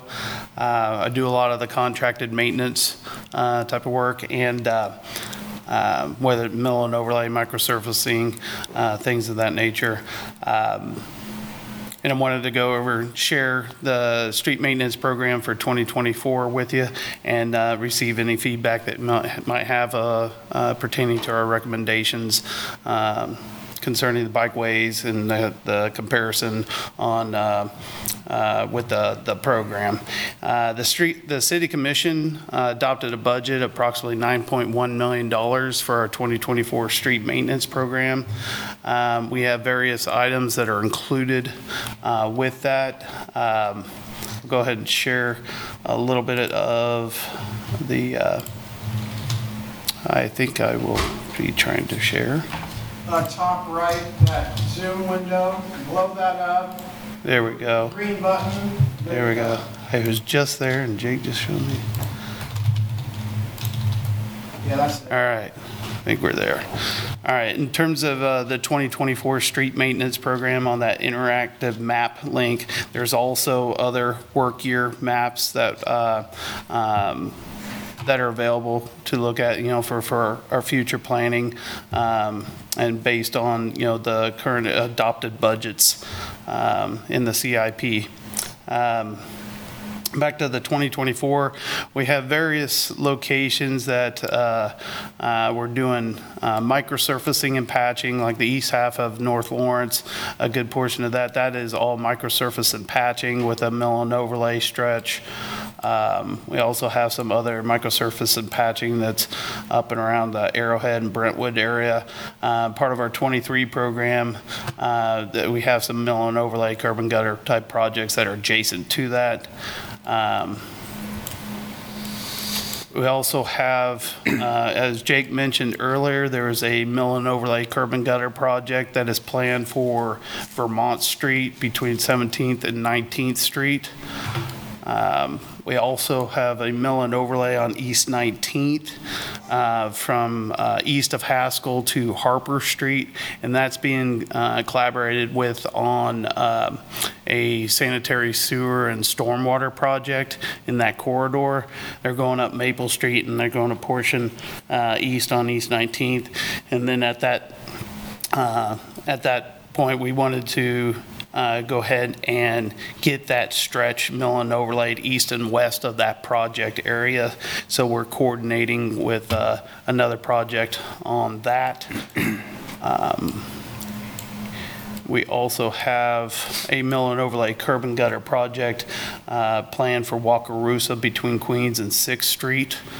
And then is kind of stubbing off of that is a stretch of Dole Street north of Wakarusa with mill and overlay. That pretty much, well, aside from, we also have a mill and overlay curb and gutter project that's currently in design for North 2nd and North 3rd Street. And there's state participating funds through the CLIP program, a connecting link through the city. I believe the participation is $400,000 from the state on that, and the rest, with the city. So we'll have quite a bit of curb and gutter work along the corridor, as well as doing the mill and overlay. In comparison with the those locations, we have, well, now I need to minimize that. Turn off the share, yeah. So typically what we do annually is take our street maintenance program or our plans, we compare that with the bikeway map, and in relation to on-street bicycle facilities, what might be able to be included with that, or reestablishing those types of facilities. And we utilize the bike plan level of comfort matrix and model tool to help us determine, some of those recommendations, and with the goal being a level of comfort of 3 or better being like a lower number. So if you're looking at 1 through 5, 3 to 1 is the preference in range for level of comfort per the bike plan. We have some streets that we're planning on including sharrows or a shared mark lane markings, and also we have existing facilities, say on like 19th Street, where there's a existing bike lanes that we would be planning on reestablishing as part of the mill and overlay work. One of the items that we specifically wanted to get feedback on is we currently have plans to put sharrows on a few streets. I believe it's Lion, Dole, 7th and 9th Street, where they are collector streets with a 30-mile-per-hour speed limit. And typically with marked shared lane markings, sharrows are not recommended for anything or for anything greater than 35 miles per hour, essentially. But we wanted to see if there's any additional comments or feedback that the commission would provide in terms of those recommendations and install those sharrows on those collector streets that are 30 mile per hour. We also have been collecting, if you all are familiar with the pavement condition index, we had a recent collection. The most recent collection was in 2020, and we're looking at trying to go to a 3-year cycle in terms of updating our information and collecting a new data set. So we're currently in the middle of another data collection for basically a street assessment to get an overall feel of where we're at in terms of our streets being in satisfactory, good, or poor condition.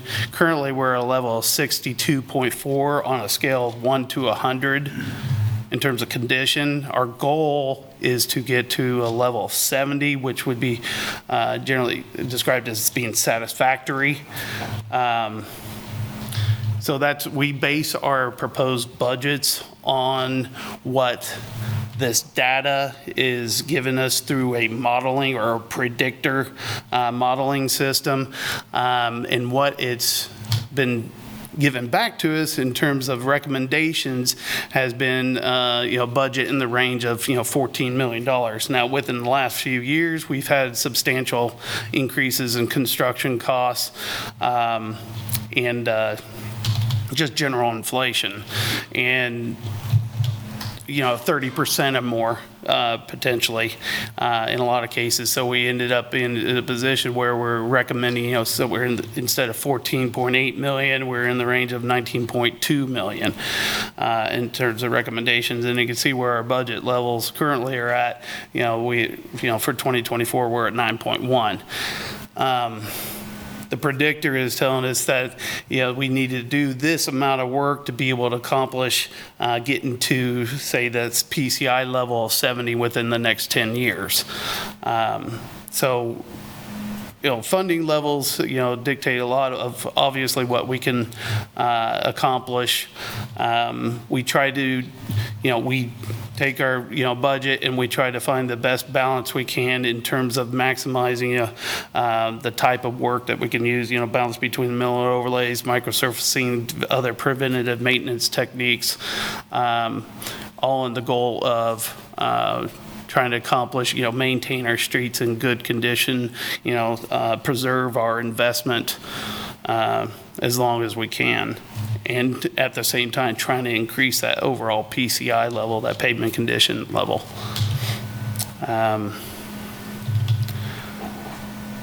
Not sure if I have anything additionally beyond that. I mean, we mentioned that we have also our 5-year program out there. So as budget levels and so forth vary or increase or decrease, what have you, we will make those adjustments to that 5-year. As it's basically an ongoing maintenance of the planning for those various streets, and we try to coordinate through collaborative efforts, along the various corridors. If we're planning on doing a mill and overlay, we work with other, utilities, like water, sewer, storm sewer. We evaluate those and see where they overlap and try to take the most cost-efficient approach when we're tackling, rehabilitation work on a corridor. I'd like to open it up if you have any specific comments or recommendations associated with our summary or our attachment of recommendations for our various sharrows and reestablishing bike lanes. So I'm just curious, this level of comfort number, how is that determined? It is based on the average daily traffic, the speed, the posted speed limit, primarily, and the type of facility. There's on the matrix, it is for 35 mile per hour, the recommendation to do a sharrow, it won't even be available. So it won't even show that as a consideration. So there's certain parameters within the matrix, limitations, certain amount of vehicles per day, certain thresholds for amount of vehicles per day, and the speed on a corridor. So I'm curious if there's consideration, if I think of North Lawrence, Elm runs parallel to Locust. Having biked that a bunch, Locust is a very uncomfortable road to bike just because there's a lot of traffic, big trucks, it's kind of bumpy. But the trick is Elm is one way.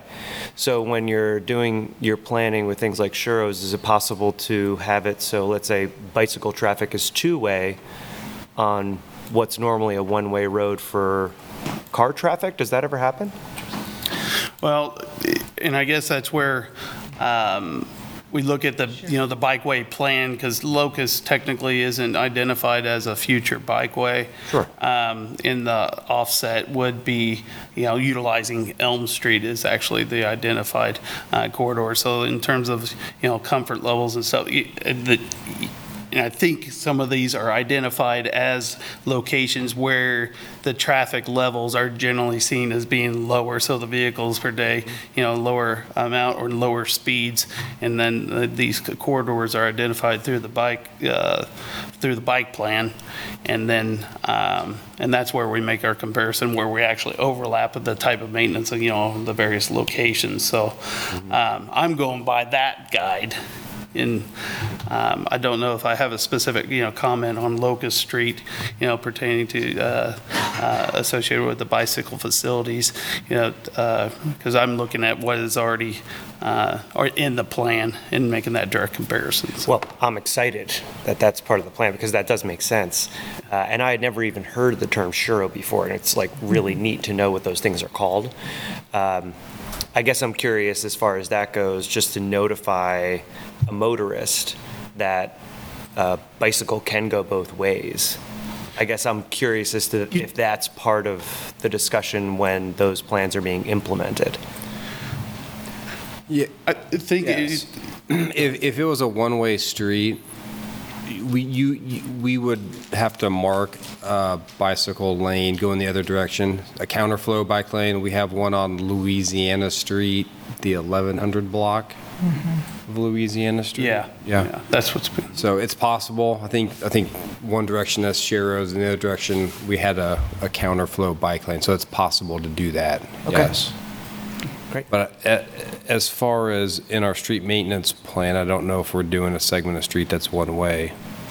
Is that the Elm, that first block, east of the North Second? Is that what you're talking about?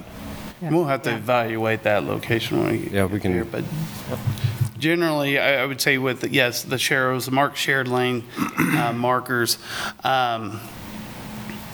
they're there to give visual cues to not only, the vehicles, the drivers of the vehicles, but also, for alignment for the bicyclists themselves, and the visual cues that this is for both, the driver, bicyclists, that this is a share the road situation, and they are directional in the way that they have the bicycle marking, as well as like a chevron kind of arrow pointing, this is the direction, so it helps orient, drivers and the bicyclists. Cool. Thanks. Thank you. Steve, as far as collector, so 7th Street is a collector, and you've got it marked as including a Sharrow on that street, even though the traffic levels are, let's see, what are they, 1725. So the discussion about whether or not it's a Sharrow or a striped bike lane, is that the choice there, or is it not wide enough for? And that is that there were, different limitations within the confines, the width of the street is definitely something, as part of the review and looking at, there's various widths along that 7th Street corridor, and let's just say, in several of these streets, so like North 7th, 8th, 9th, they're up to 20 foot, 17 to 20 foot width. There's physically not enough room to be able to paint a separate bike lane on the width of a street like that. So that would not be part of the recommendation, because it just, the width is not there to be able to incorporate. Right. Because my experience on 7th Street has been the traffic travels probably significantly higher than 30 miles an hour a lot of times. And so whether a Sharrow will get what we need out of that, I'm not sure, but better than nothing at all. I actually had a question about that. I've never looked into what the effect of Sharrows are. I have no idea. I mean, do they increase safety? Do they improve bike ridership? Do they help warn cars and slow them down? I have no clue. I've never looked at the data. Part of the problem, I think, is that drivers, and I mean, even cyclists don't necessarily know what a Sharrow is and what the chevron means. That's supposed to be the positioning of the bike on the road, and a lot of people don't know that. Yeah. So, which creates conflicts where if you're following that and somebody behind you is like, get out of the way, like, no, this is legal. in some roads that are pretty narrow, that puts the bicyclist, and if it has parking on one side, it puts the bicyclist pretty much out in the middle of the road. Yeah. And cars don't understand that's the placement. So are you thinking that if the Sharrow's not there, it makes it easier for everyone? No, I'm just wondering if Sharrows don't have much of a return on investment in terms of improving metrics of traffic safety, if it's even worth it to spend money on them if we could spend that money elsewhere. I don't know. I don't even know if they cost a lot. It's just paint, right? But paint costs money. Bucket, Yeah. Yeah. It's all speculative at this point, so. I mean, as a cyclist, I feel marginally safer with a Sharrow as not have one, but there are other options I'd like to have, that would be better, but that at least raises some awareness. But I'm not sure of the Sharrow hasn't been around all that long. I mean, I can remember when they were first, were on a trial basis with you know, the MUTCD, and so, and I haven't followed the research recently to find out, you know, whether they've determined what kind of effectiveness they have, but. I mean, I would assume, and this is probably just, you know, too speculative, but since they're not used widely in Europe, that they're probably, it's like an American thing. Like, this is the best we can do. So, yeah, that might be it. I feel like this is one of those moments where it's like, what would Michael Allman say, right? Because he always has these really strong opinions on, no, a white stripe bike lane is useless. A Sharrow, I don't know what his opinion on this is, honestly, so I don't know where Michael's at, but.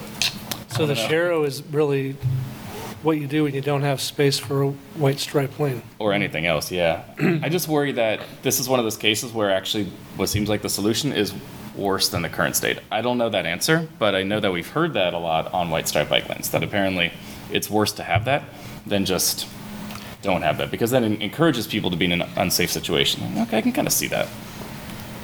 So, I don't know. So when I think about how I taught my daughters to ride, having a mark on the street helped to tell them where they should ride. Yeah, if there's a marker. And it wasn't my goal to teach them how to ride on the sidewalk. That seemed very dangerous, in my opinion. When they're more skilled, then getting on a sidewalk is fine.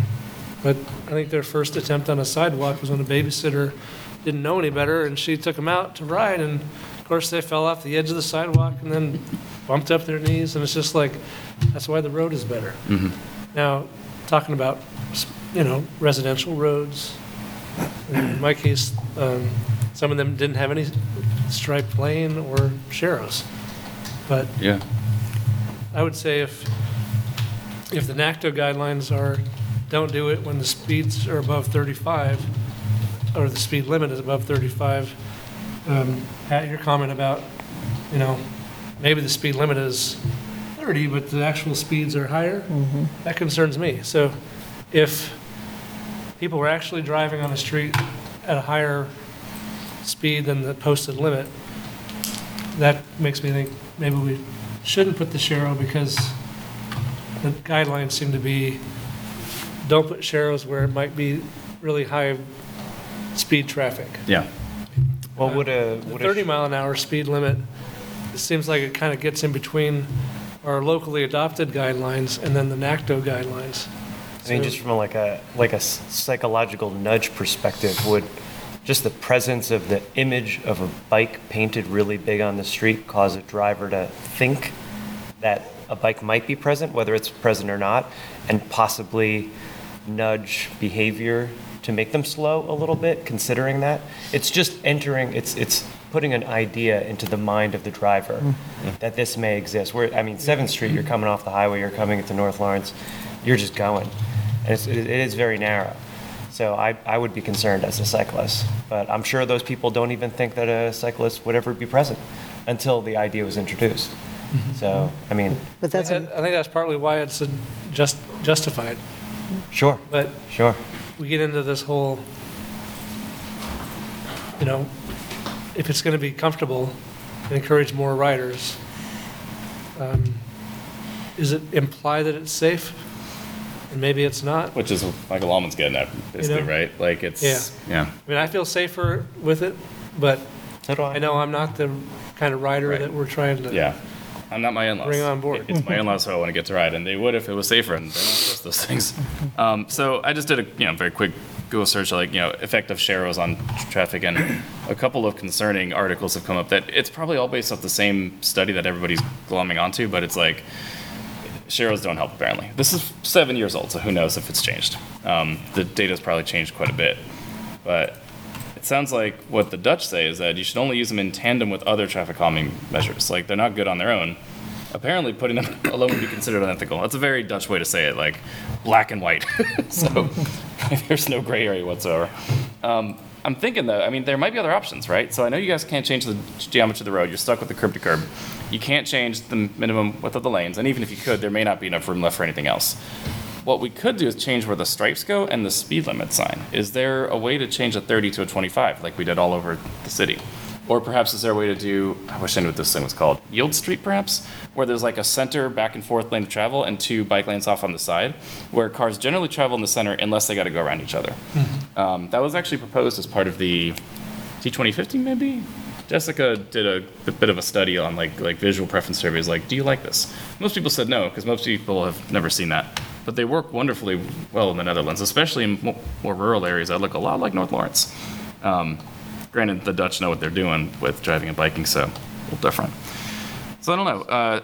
I guess, Steve, I'd put it back to you. Is it possible to do something a little different? Can we change the speed limit sign? Can we, maybe that's a Dave question too, right? Well, just changing the speed limit sign is not going to change the behavior of traffic. So why did we change them all over town then if we knew they weren't going to? We did that on residential streets. These streets are collector streets, so that's why they've stayed signed 30 miles per hour. So I don't think that would not have an impact on whether or not we put sharrows in. The NACTO guidance, it's preferred 25 miles per hour or under, but it gives you the potential at 35 miles per hour or under.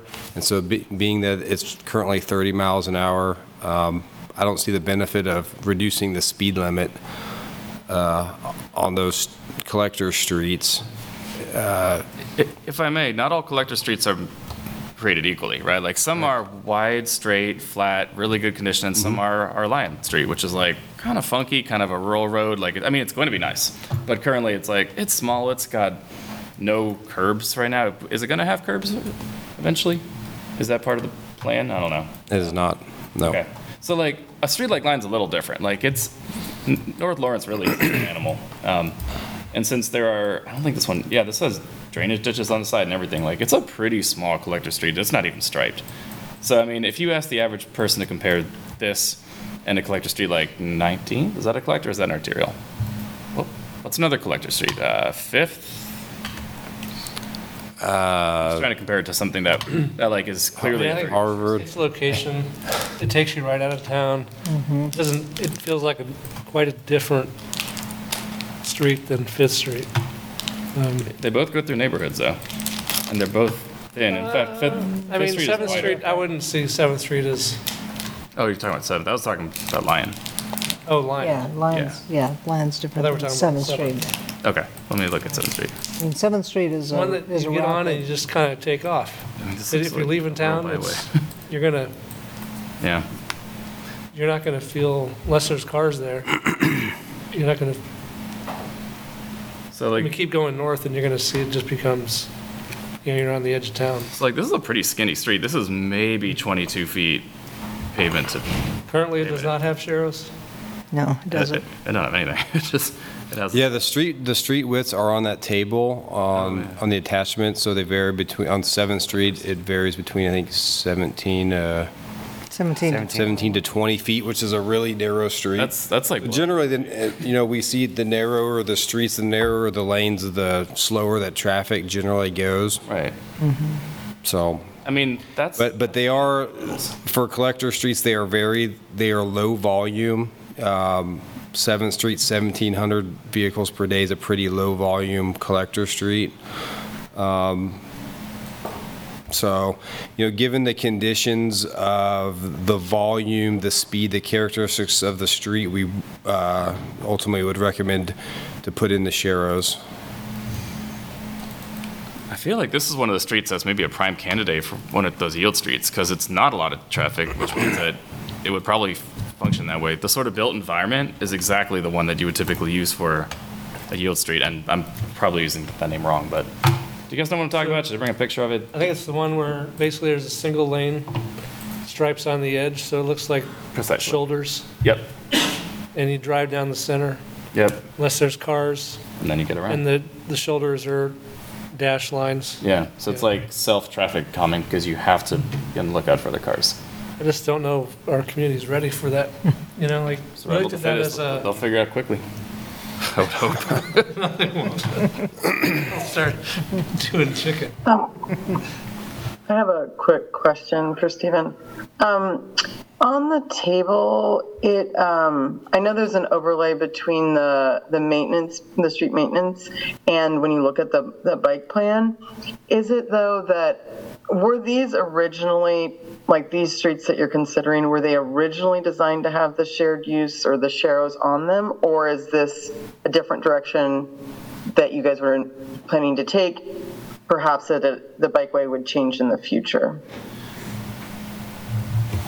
The locations that we're planning on doing the work, but essentially we just took, we already had like the streets that we're planning on doing, and then we took the bikeway map and overlapped that with it, in terms of these layers, and just to see where these future bikeways overlap our existing facilities. Even, for example, Wakarusa, we have mill overlay curb and gutter work that's planned there, but it already has a shared use path facility along the corridor. So I take what the existing condition is, plug it in the matrix tool. If it says that it's already a level of comfort of 1, and it's going to, we're not changing that type of facility, and then it remains a level of comfort of 1. I mean, I guess I'm not sure exactly what you're asking in terms of the planning with the street maintenance versus whether or not they're existing or future bikeway facilities. Well, I guess my question is, was it on the bike plan was the plan always to have these be sharrows? I can't really tell in looking at the bike plan, or are these modifications to the bike plan? Getting clear whether the facility's already been predetermined. The answer is no. Yeah, the answer would be no. Thank you. Okay. That's where our role and staff come into play. Mm-hmm. The matrix tells them what's available. So Stephen, I'm curious, as far as signage to make motorists aware of bikes, to make it feel safer for cyclists, what other options exist besides the sharrows that you know to be effective that serve that same purpose? Besides like a bike route signage, share the road. I mean, are there, what other stuff has worked well? David? Well, we have some signage on bike routes. I don't know how to quantify how it's quantifiable. Like works well. It's probably just subjective to how you feel comfortable on the street. So I don't know if we have any data to say, well, this has worked well or not worked well. Mm-hmm. But we've, over time, we've built some of the bike network through street maintenance to make these improvements that are just, they're temporary in nature, that if there's ever a bigger, larger project that improves the street, we would upgrade the facility to something that's better than just like sharrows or signage, but that would take a lot of time and money to do that. So, I think through the bike plan, we do get feedback from the community and surveys about, what they want to see. And I know that sharrows aren't really very popular, but it's, what we've heard in the past is that it's better than not doing anything. So we'll be revisiting the bike plan next year with the MPO. It'll be revised, so that conversation, I'm sure, will continue. Okay. And I see the traffic count. Is that taken with one of those devices that goes across the street and cars run over it? And how do you get that? It's either I utilize both like counts, past city counts, or KDOT provided city counts, and there's a map that's available through the website on like prior traffic counts that are actually been taken by the state, and on ones that we have, and I do that comparison when including it in the table and essentially in the matrix tool, and try to make those determinations. If I got one residential street that's showing 500 vehicle counts, the assumption could be that it's going to be of similar types of counts that are adjacent to it. So.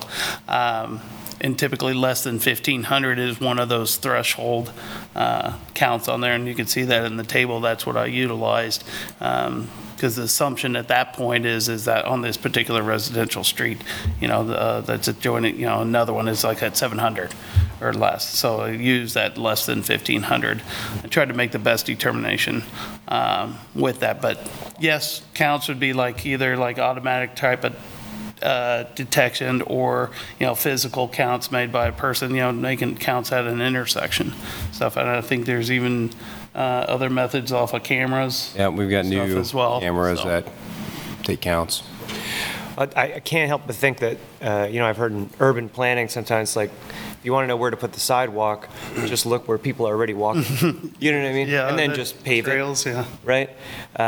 So I wonder, as far as making a bike path or prioritizing a certain place for bikes, do we have a way to know what roads are being used frequently by cyclists already? Just because it's kind of like the thing that makes sense for a cyclist to use, Because we have counts of cars, is there a way to gather information to know how many bikes are using that particular road?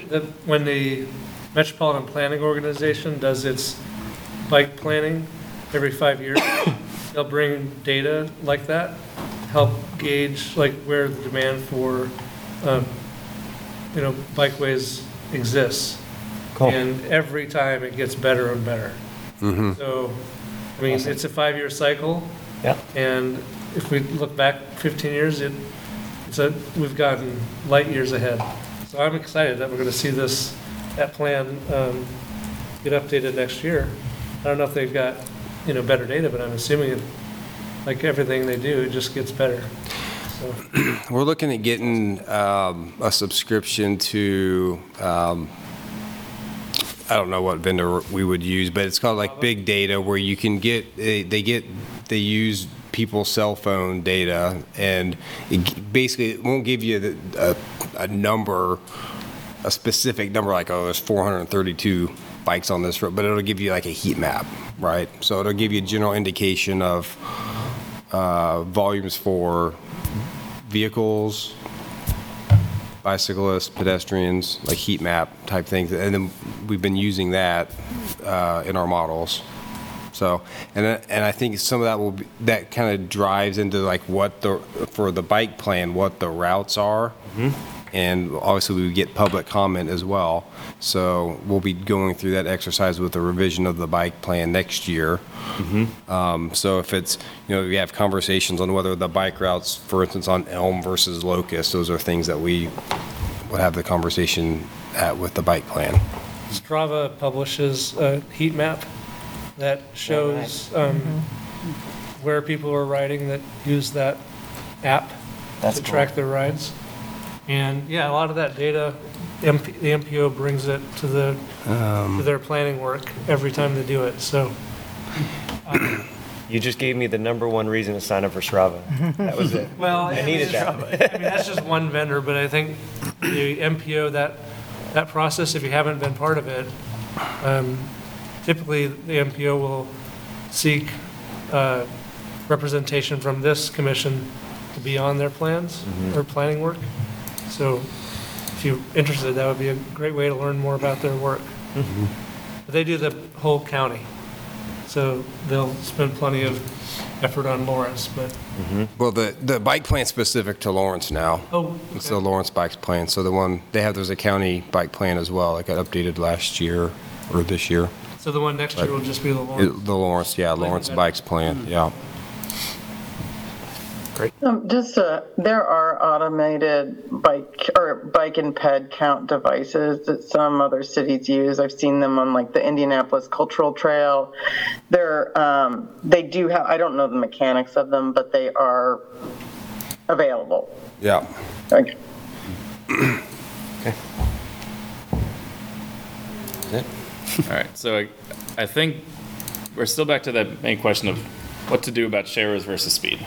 I feel like we have a couple of options here. One is just, say, yeah, we can do these on 25 mile an hour and 30 mile an hour streets.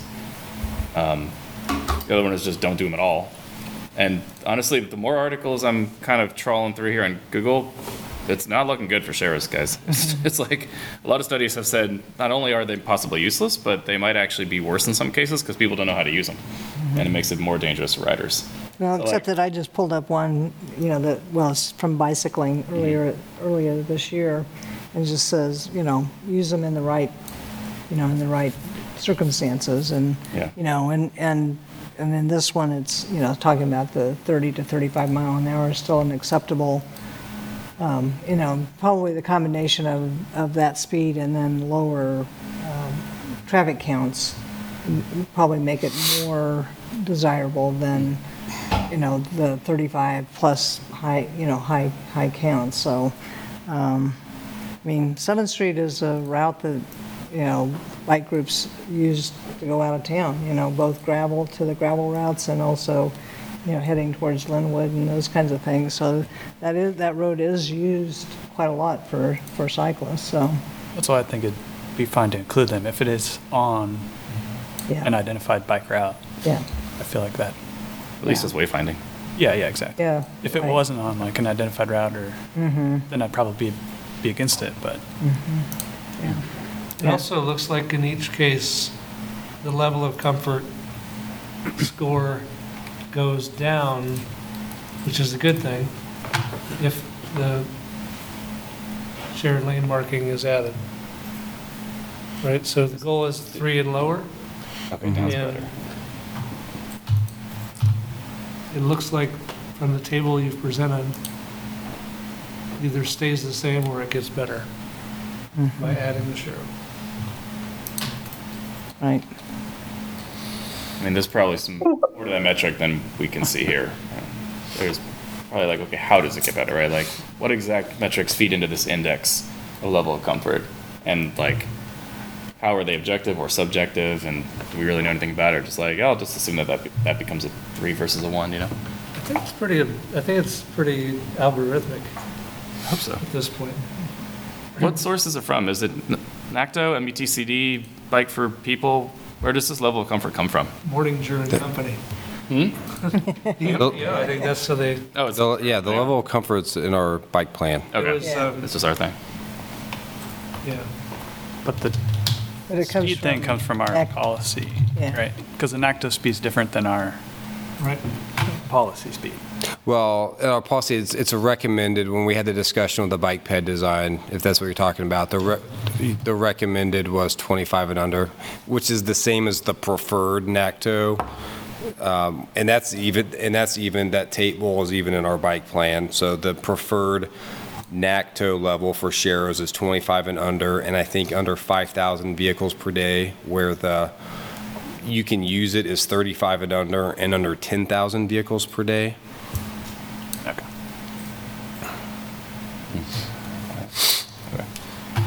And for what it's worth, I think that like the streets that are already narrow, that are already low traffic volume, are the most comfortable streets for cyclists to ride on. I think it's probably negligible whether there's Sharrows applied to them or not. I think I would have concerns about, or I do have concerns about putting Sharrows on high volume wide streets because I don't want to encourage cyclists to travel on them, quite frankly.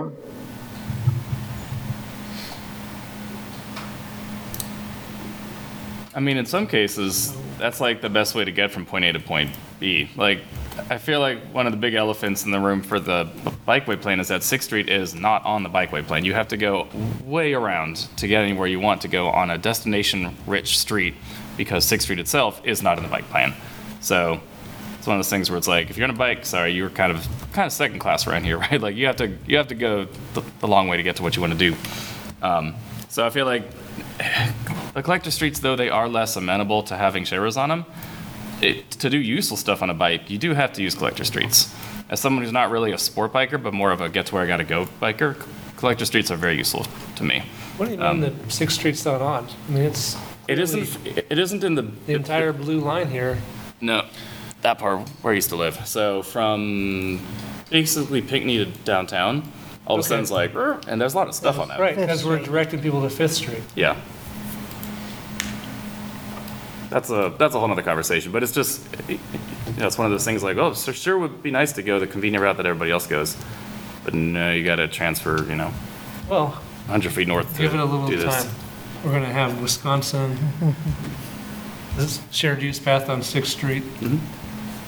So, vast majority of 6th Street is going to be pretty good to ride on.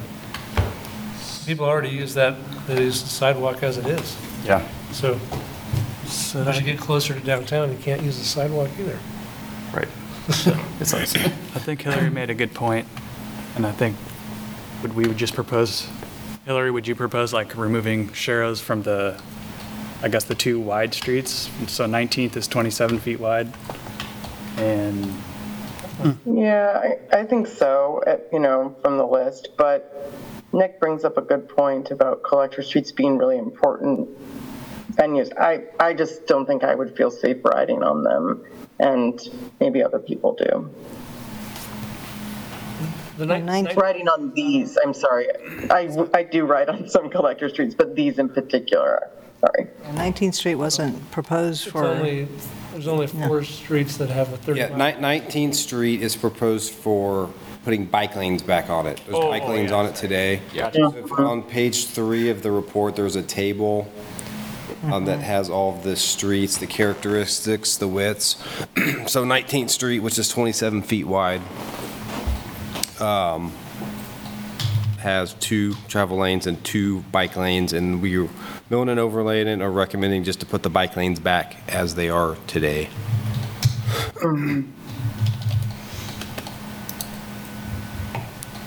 So really, it's the second row, Dole Drive.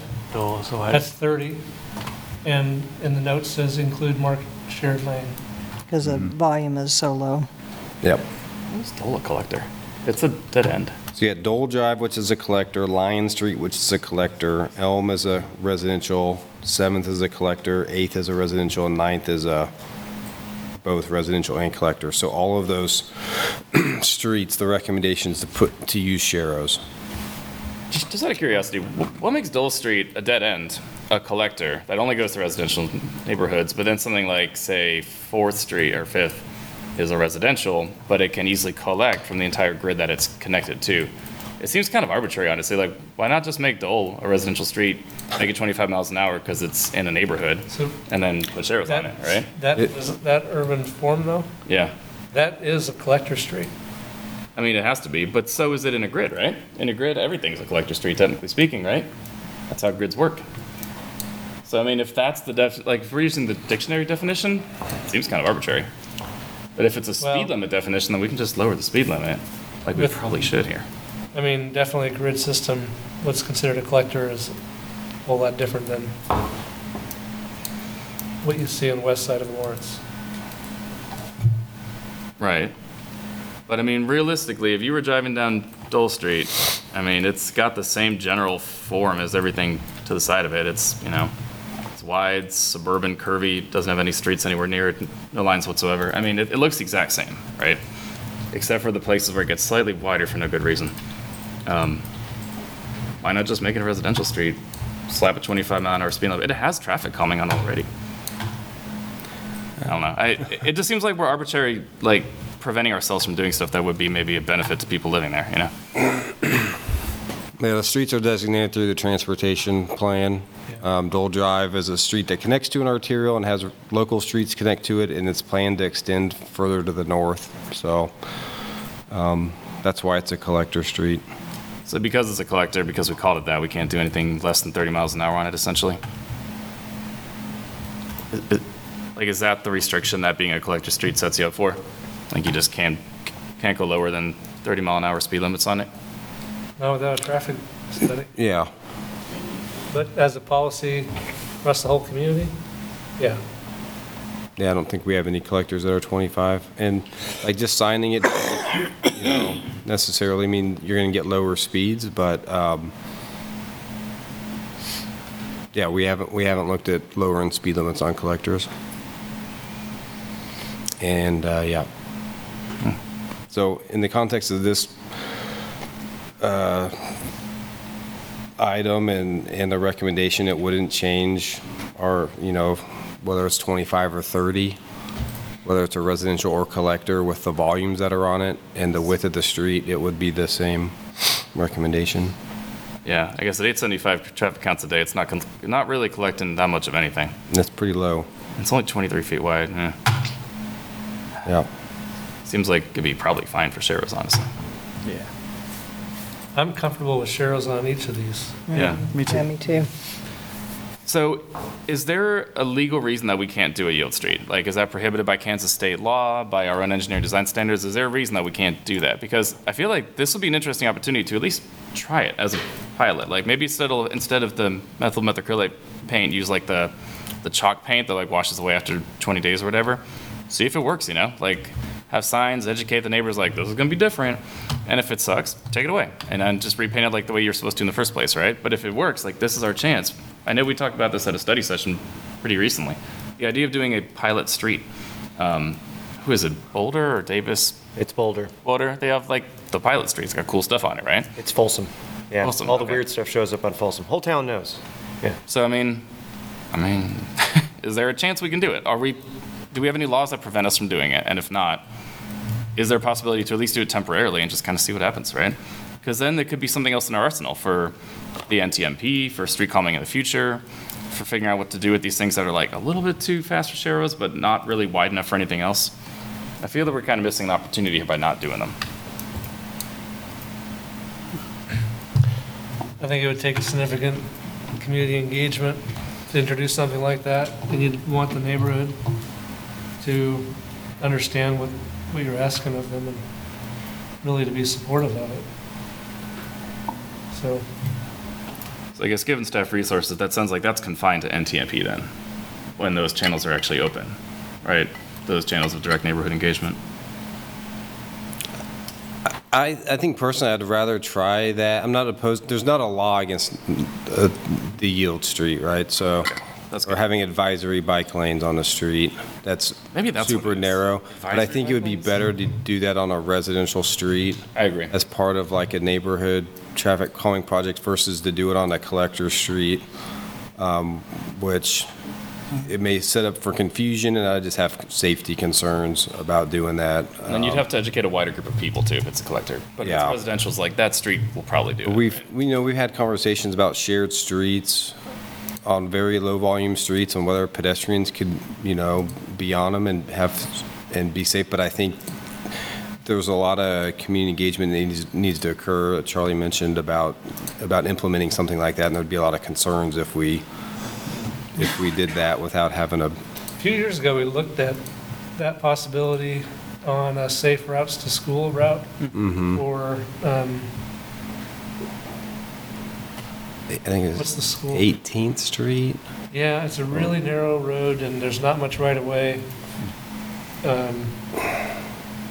Cordley Elementary, I think.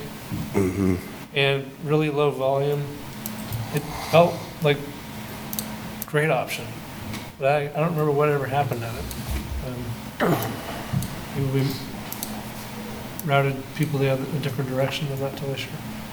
So people were walking in the middle of the street anyway. Yeah. So it's kind of like, can we just make that official, a little more clear, like that's the appropriate way?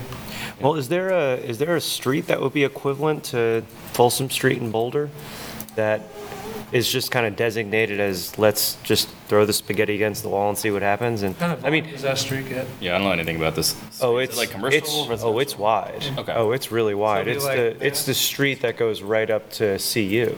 Would it be like South Mass? Street. Yeah. That'd be a nice opportunity. It would be as wide as South Mass. Yeah. I think we should. And probably with approximately the same volume, if I was to just guess. Yeah. And as a resident for 15 years of Boulder, I never got notification of them, oh, hey, we're about to test something. No, it just showed up one day.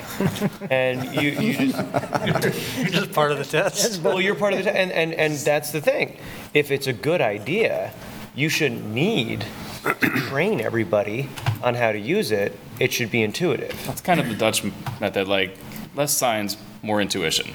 Right. Like it's good design. Good design, people will just understand. If nobody can figure out it wasn't a good design, obviously. Right. And if it screws up and everybody gets angry, like this is a stupid idea, okay, cool, that was our tester road. But everybody knows it's just the tester road. So maybe step one is just determining which road in the town would be an appropriate tester road. And maybe that's all people need to know.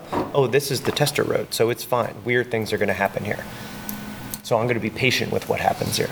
But if it's tested all around town, I could see people getting grumpy.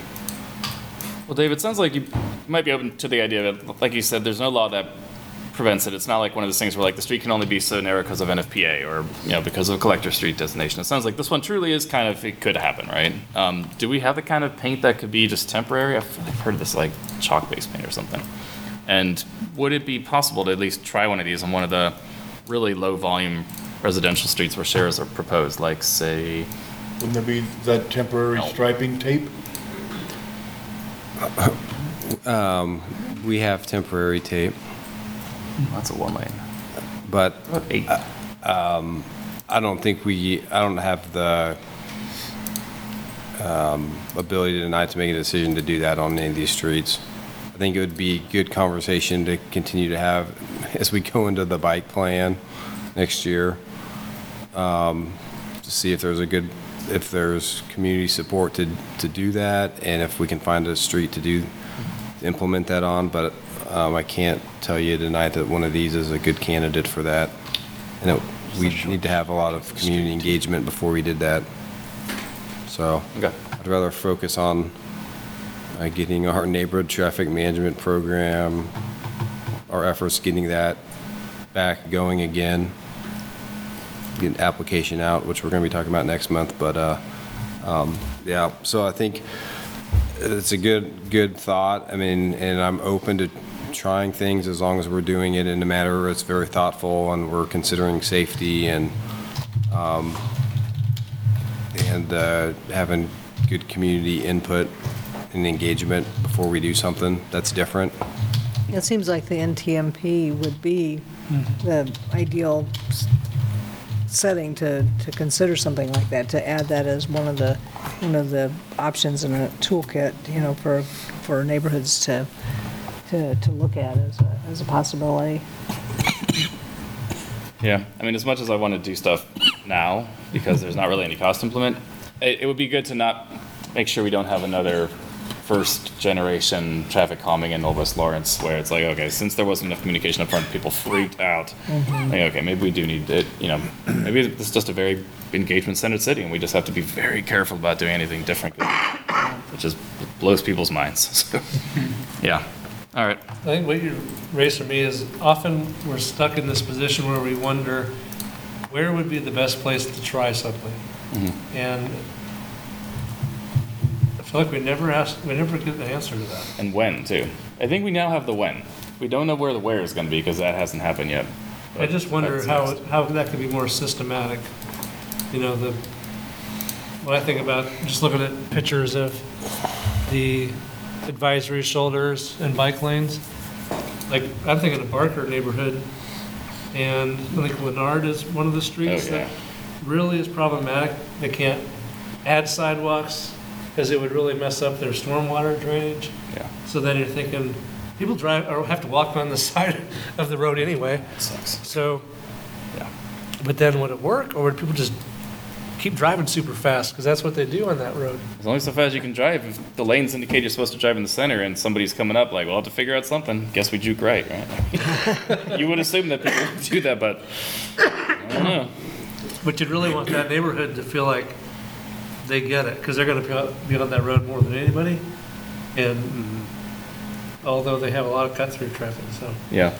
So how do we, I mean, Charlie's got a point, right? Like, how do we initiate these kind of ideas outside of the structure of the NTMP, the bikeway plan, like things that are long and big, and honestly, we're probably going to forget this by the time we get there, right? Here's where it seems dangerous, because we could sit here around this table and throw all kinds of ideas out there that make sense. And the bike boulevards were one of those ideas years ago. And then we try it on 21st Street. You talk to people now, they'll tell you that didn't work out. So it's easy to think this might work.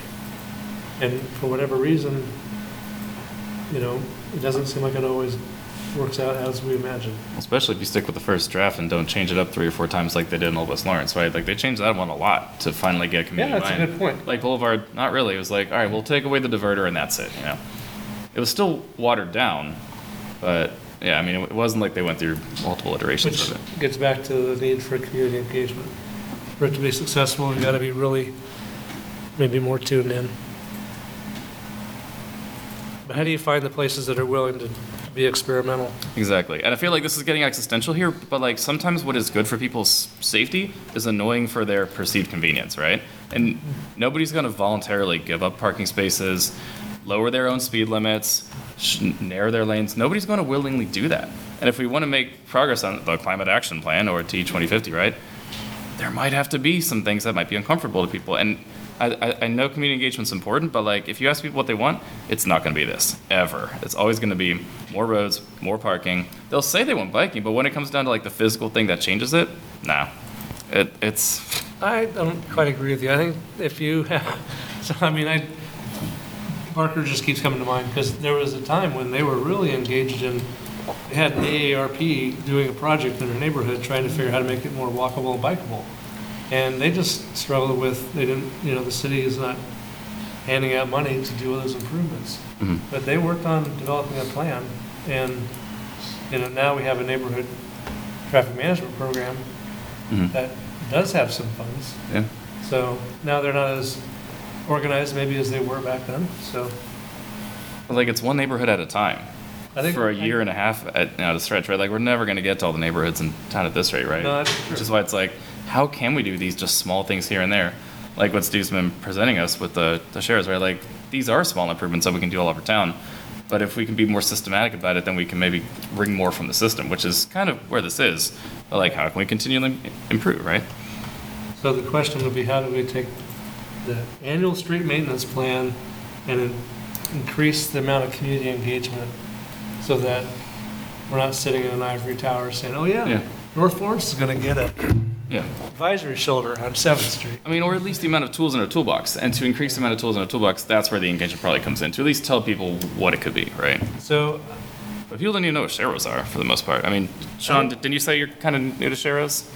Oh, yeah, I'm 3 days in. And you're a biker who lived in Boulder, so like, if anybody would have known. So maybe the good news is, thanks to the great work of staff, we now see potentially what's available, not just next year, but 4 more years out. So we talk about community engagement, you gotta really get ahead of the game. Yeah, that's true. And maybe now we could take some time to look at the 25, 26 years and think about how do we get ahead of that, let that neighborhood know. Like North Lawrence looks like it's gonna get work for the next couple years. When I'm turning the layers off here. So 7th Street's queued up for next year, but then, is there another street that might make sense for a more creative solution? Yes. It's not in 2024's plan, but is in 25 or 26 or 27. I think that's the right idea. I know this is the first effort to do it, and it could change, but at least it gives you a way to say, did you know? Yeah. In 3 years, your neighborhood is going to have some street maintenance. Yeah. Potentially, and maybe we're going to talk about that now. I think it's a really good plan. But do what we can with the tools we have now. Don't try to develop tools on the fly to deal with stuff that is a clear and present need. But now that we have the 5-year plan, let's get a study session on the books and sit down and really do what we're doing now, but without having Steve have to wait for us to debate existential issues on traffic calming and bike lanes. So I think that's a really good idea, and I would like to put that as a study session coming up soon, because now we have this, which is great. And now we've kind of broken the ice a little bit of like, what do we want to see, right? Do we want to see shares? Can we do better? Can we do yield streets? Well, community engagement is needed to make our plan all work. So I kind of wonder, Steve, this is a question for you. So when you're doing what I heard earlier is aspiration is to have a 70 PCI, but to do that would take a lot more funding. So you're obviously making some choices around where to invest in the street maintenance. Is there a way to use that with a sort of neighborhood traffic management perspective, where you're thinking of this entire neighborhood is going to get kind of addressed in one particular year or maybe over 2 years, so they can be kind of integrated into our community engagement strategy? I would think just in general terms, big picture, we're looking at it as being a future collaborative type of tool where we can incorporate and overlap, say, like our, I was talking before about corridors and doing, if we have sanitary sewer or, storm sewer, things, water line rehab, and start looking at where these things start to truly overlap and have these future plans to address all these type of items, which might be, transit facilities or, bikeway facilities, to come and collaborate with these various projects and, coming in one thing and go in there, impact the area once, get it all taken care of and move out, a corridor concept. So yes, I think this, this is just one of the tools that we could use, as a planning tool in the future to incorporate other items into a project potentially. So, I mean, what you're thinking right now and using it moving forward, that's really the goal of why we're trying to get a 5-year program out there so we can, from other departments or divisions and, commission, groups, that we could start making some of those planning goals and try to make that a kind of incorporation. Well, thanks for getting it out there. Yeah, it's been ongoing. Yes, I appreciate it as well. It's been a little bit of a struggle, but we've been getting there, just having the time and be able to focus down and trying to get something out there. I mean, it'll be ongoing maintenance with the map and so forth. As years change, priorities change. Collaborative work occurs. So.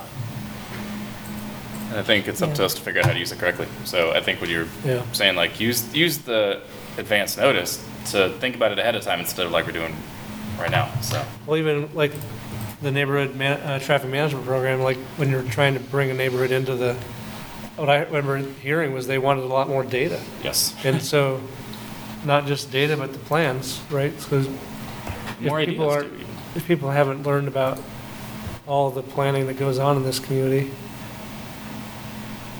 that'd be a chance to learn it, and then they discover there's street maintenance going to happen in their neighborhood in the next few years. That's just one more piece of the puzzle. So I guess what I'm saying is, given the tools we have right now and the lack of the ability to do all this testing and public engagement and all that stuff, whatever you guys want to share us is fine. What I did want to address though real quick, it's another one of those questions of like, are we allowed to do this? On 19th Street, obviously, protected bike lane is probably preferred to white stripe. We don't have the room to do that. There's just not enough concrete there, basically. That being said, one of the problems identified with white stripe bike lanes is just like cars drifting across it because they're, like some people I know drive a little bit too far to the right in their lanes. Is there a way to not do a fully protected bike lane, but maybe put bollards or even something as simple as just like those highway rumble strips that tell you when you're going to run off the road and coincide that with the white line? So even if you're not maybe paying super attention, you'll be jolted away very quickly once you hear the rumble strips, like, oh, that was wrong. Just one tiny extra layer of protection for the bikers. And while you're adding the concrete, like, that would be the time, right? Just notch that in there. Yeah, I'm not sure if that is a specific tool that we would be utilizing. I mean, that'd be something that could impact the bike rider as well. You got to keep that in mind. And say, and the noise, with that. But I mean, in terms of like the tools that we're currently utilizing, it's like a conventional bike lane, a buffered bike lane, where there's a horizontal difference there, or a protected bike lane, which would have a vertical and a horizontal component, but not necessarily. But that would be more like a barrier type, I believe, and that all takes geometric, just width, street to be able to fit these in there and have a minimum lane, and also for the bike rider. Okay, so if I'm hearing you correctly, so it sounds like we can't do that because concerns, but not necessarily laws against doing it. Is that right? Like it's not something we've ever done before necessarily. I don't know if that is defined. I'm looking at the elements that are within our bikeway plan, or the bike plan, the elements that are available for use. And now if there's something proposed in the future, the other elements, like you're saying, like a test or a pilot location, that's something to consider, moving forward, see what other elements have been implemented elsewhere and have seemed to work and what have you. But I don't know about anything specific in terms of a bollard or, an obstacle that, besides, an actual barrier type or ones that have, I guess, seem to be proven, and that's why they're in the, the bike plan and that used as specific tools, when you have the different widths. And when you don't have the widths, do you provide a sharrow, to give some kind of indication, it's a reminder that this is a share of the road situation, plant the seed, I think, as is kind of being described. So what I think like the dream would be kind of like baseline in Boulder's quite wide. They just recently introduced very, very tall curbs to separate the bike lane from the traffic of the vehicles. So in lieu of a bollard or rumble strips, it's actually like it's a divider, and it looks almost like a parking bumper. That's what I was thinking, yeah. But it's taller. And they're common in Europe. That's where they got the idea. I think I've seen it in New York too. They recently installed those. I mean, this has been within the last year on Baseline Road. So, and they had experimented with the tall, plastic, skinny, high-vis dividers originally. This is a visibility thing at least, right? They just needed to maintain them too much, because people would accidentally veer off and smack a few. So it just got annoying. So they were like, all right, let's just... that this works separating the bike traffic from the main vehicle traffic, so let's put in something like that. So, I've heard here that there was concerns about snow removal, but I think we're getting a tiny this tiny street sweeper. There's something small that either we already got or we're gonna get. It was on a capital improvement plan to be able to clear off shared use paths, but this is way too small for that. It's only 3 feet wide, right? So probably not gonna happen. That's like smaller than a golf cart. I'm trying to find these curbs. Anyway. All right. Well, in that case, we'll just put this on the list then of things to look at that we shouldn't do right now without thoroughly vetting them or piloting. Oh, I feel like for 4 years we've been saying stuff like this. Oh, we really got to look into this. Like, we've got to start getting stuff on standards and plans and, ways to actually implement it so that we don't find ourselves in this situation again where it's like, well, cool tool, can't use it, right? This is the first time we've had a 5-year street maintenance plan. Yeah. Yeah. And it's only the, second year of a traffic or neighborhood traffic management plan. So a lot of things have happened. It just, there's always a lot more that, can be done, but. You're just feeling impatient. Yeah. I like can we just do it? One more meeting, so. I look back at my time and we're making huge progress. Yeah. But yeah, you have to have a long range view. Yes, so. Yeah. Could be time for a road trip. Yeah. I don't mean to keep bringing Boulder up, but it's a similar sized population. It's a comparable sized town. Yeah. Yeah. And go see all the fun stuff there. Yeah. All right. Well, I guess in that case, I'm not hearing any opposition to this as presented, other than ideas for how to proceed going forward. Is that the general consensus here? Okay. Do we have to vote on something? No, just receive. We provided feedback. We have received, and we have provided. I think a lot of more than he wanted, maybe. Well, a lot of it was providing it to ourselves, frankly, because I feel like we need to organize our thoughts and figure out like. I guess I could ask, so is that a yes? You're. You want to vote? Oh yeah, we probably should. Oh yeah. Is there any public comment online? For keeping us honest. We don't need to vote. Well, I'm just saying in general. Yeah. Quiet night tonight for public comment. Maybe Michael's on vacation in Boulder. Sounds good. Okay. Alrighty. Well, in that case, yeah, I think the direction is to proceed as presented, essentially, and we'll just keep talking about this. So, thank you for the presentation and answering all of our crazy questions. You're welcome. Anytime. Okay. That brings us to staff items. Just looking blank, but is there anything spontaneous you got? Nope. Okay. No staff items. Commission items. Do you want to talk more about climate action plan, or how much more you got? I guess that the draft. Yeah, is just keep your eyes on the next engagement opportunities. Jamie is really open if anyone's interested in like going to those and talking mobility with people at those meetings. She'd be really on board with someone doing that. So Cool. Land Development Code Steering Committee update. Big news, things are happening. So the updated draft of Module 1 has been re-released. That's the one with all the districts and uses.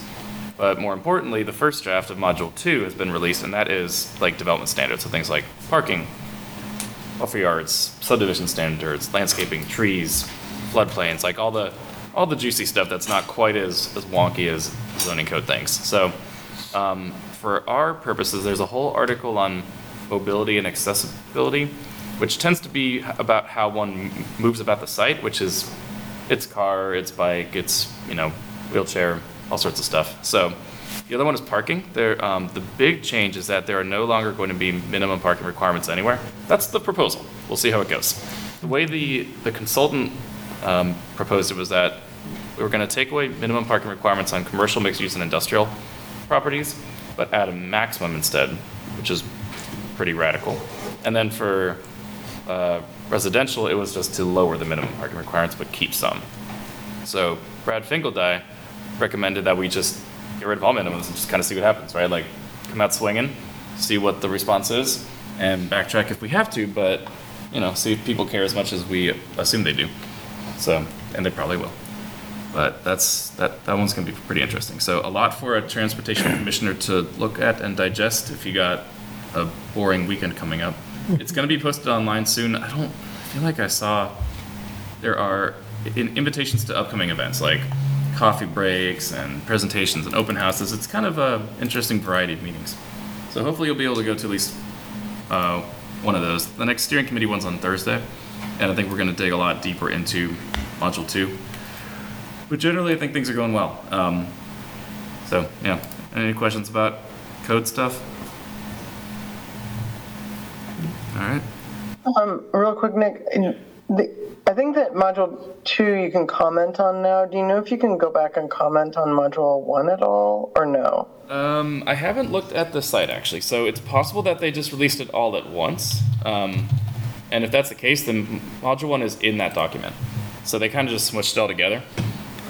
Unless you've been following it really, really closely, it'd be hard to tell which articles are 1 and which one are 2. They kind of just flow together. Okay, thanks. So as it stands, it looks like all the Module 1 things are in here still. Article 3, 4, 5. Okay, yep. So everything is still in there. Now, the interesting thing is if you, the way the consultant was saying they were going to incorporate comments, it was unclear at first. Either that or I just wasn't listening very well. I assume what was going to happen is that they were going to take uncontroversial ones and just implement them, the questions asked. But things that required a little bit of a discussion, they were going to bring back to us and we were going to go over them. It turns out what they're actually doing is collecting all the comments and just kind of keeping them close. And until all 3 modules have been released and discussed up front, because they all connect quite a bit, then they're not going to incorporate any of the stuff that we've talked about or left a comment on. So if you see something that you commented on that was uncontroversial that somehow didn't get incorporated, that's why. Because it's possible that once Module 3 comes out, which is the processes, then maybe we'll need to tweak Module 1 all over again, and that comment could be obsolete. So that's why they're not doing anything just yet, which to me makes sense. Like, for example, if you are allowed to build a duplex on a currently single-family lot by right, then there's going to be a lot more scrutiny on what that looks like. Whereas if you're only allowed to do it with special use permit and a long drawn-out process and appeals and all that jazz, maybe people don't really care about it because it's going to be so hard to make that happen that the dimensional standards don't really matter. It's a moot point, right? So I think that's what the consultant and the planning department is waiting to see. Like, what interesting effects are we going to see of the subsequent modules and how they affect earlier ones before we start adding comments? Because otherwise we might have to do it twice. So hopefully that made sense because it took me a while to understand it as well. But yeah, I was frustrated when I went through. It was like, I clearly, this is a very obvious comment, and I had to talk to Jeff Crick, the planning director, to actually sort me out and be like, no, it all makes sense in due time. So you won't see revisions until the whole package, basically. Pretty much, and until the final full draft is released to whoever. So that's like May, I think? April? Yeah. Apparently they're actually ahead of schedule by like a couple of weeks. So, good news. Okay, well that's it for development code. Bicycle wayfinding plan. I was out of town, so Hillary, were you able to go? Yeah, I was there. They decided on the preferred concept plan, which was new fashioned at the last meeting. Pat, I think you showed it on the screen. I can show it if you want me to. Share screen. Would that be helpful? Can we? Yeah, sure. Sure. Yeah. Quick and easy. Yeah. Is that enabled right now on Zoom? Guess we'll find out. There we go. Can you see it now? Yep. Yeah. So this was there was new fashioned, and then it got the most votes, and then Vibrant Lawrence. So they went with the new fashioned, which is, I believe, when we last met and talked about this.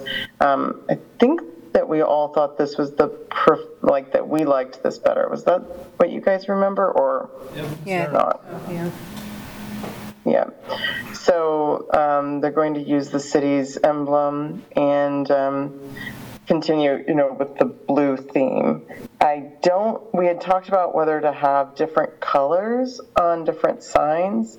Like, for example, the Greenway, should it be green? And the consensus was that it should remain blue throughout, and that different colors might confuse users. So that is the update from this last meeting. Was there a discussion? I think there was supposed to be discussion about kind of hierarchy of destinations. Did that come up in the meeting? Yeah. So I don't think it was on. Well, yeah. Okay. Here. So there was it's a radii, right, between a first, second, or third destination, and they put together this matrix of destinations like. KU, the library, they might be on this list here, if I can go down. Yeah, so like Rock Chalk Park, all of these that are within these primary first sort of, I don't know, whatever. Sorry, I don't know how to, I'm not articulating this very well. The primary destination, that's all I need to say. And then, secondary that should be within that sort of radii that I've also described of parks, rec centers, Memorial Hospital here, and nature preserves. And then they had tertiary as well, which were sort of minor parks. So the idea was that they were going to mark based on kind of that hierarchy of destinations. What about destinations like leaving town? Like we talked about 7th Street? Like would that Yeah. Go ahead. Counter to the goal, or?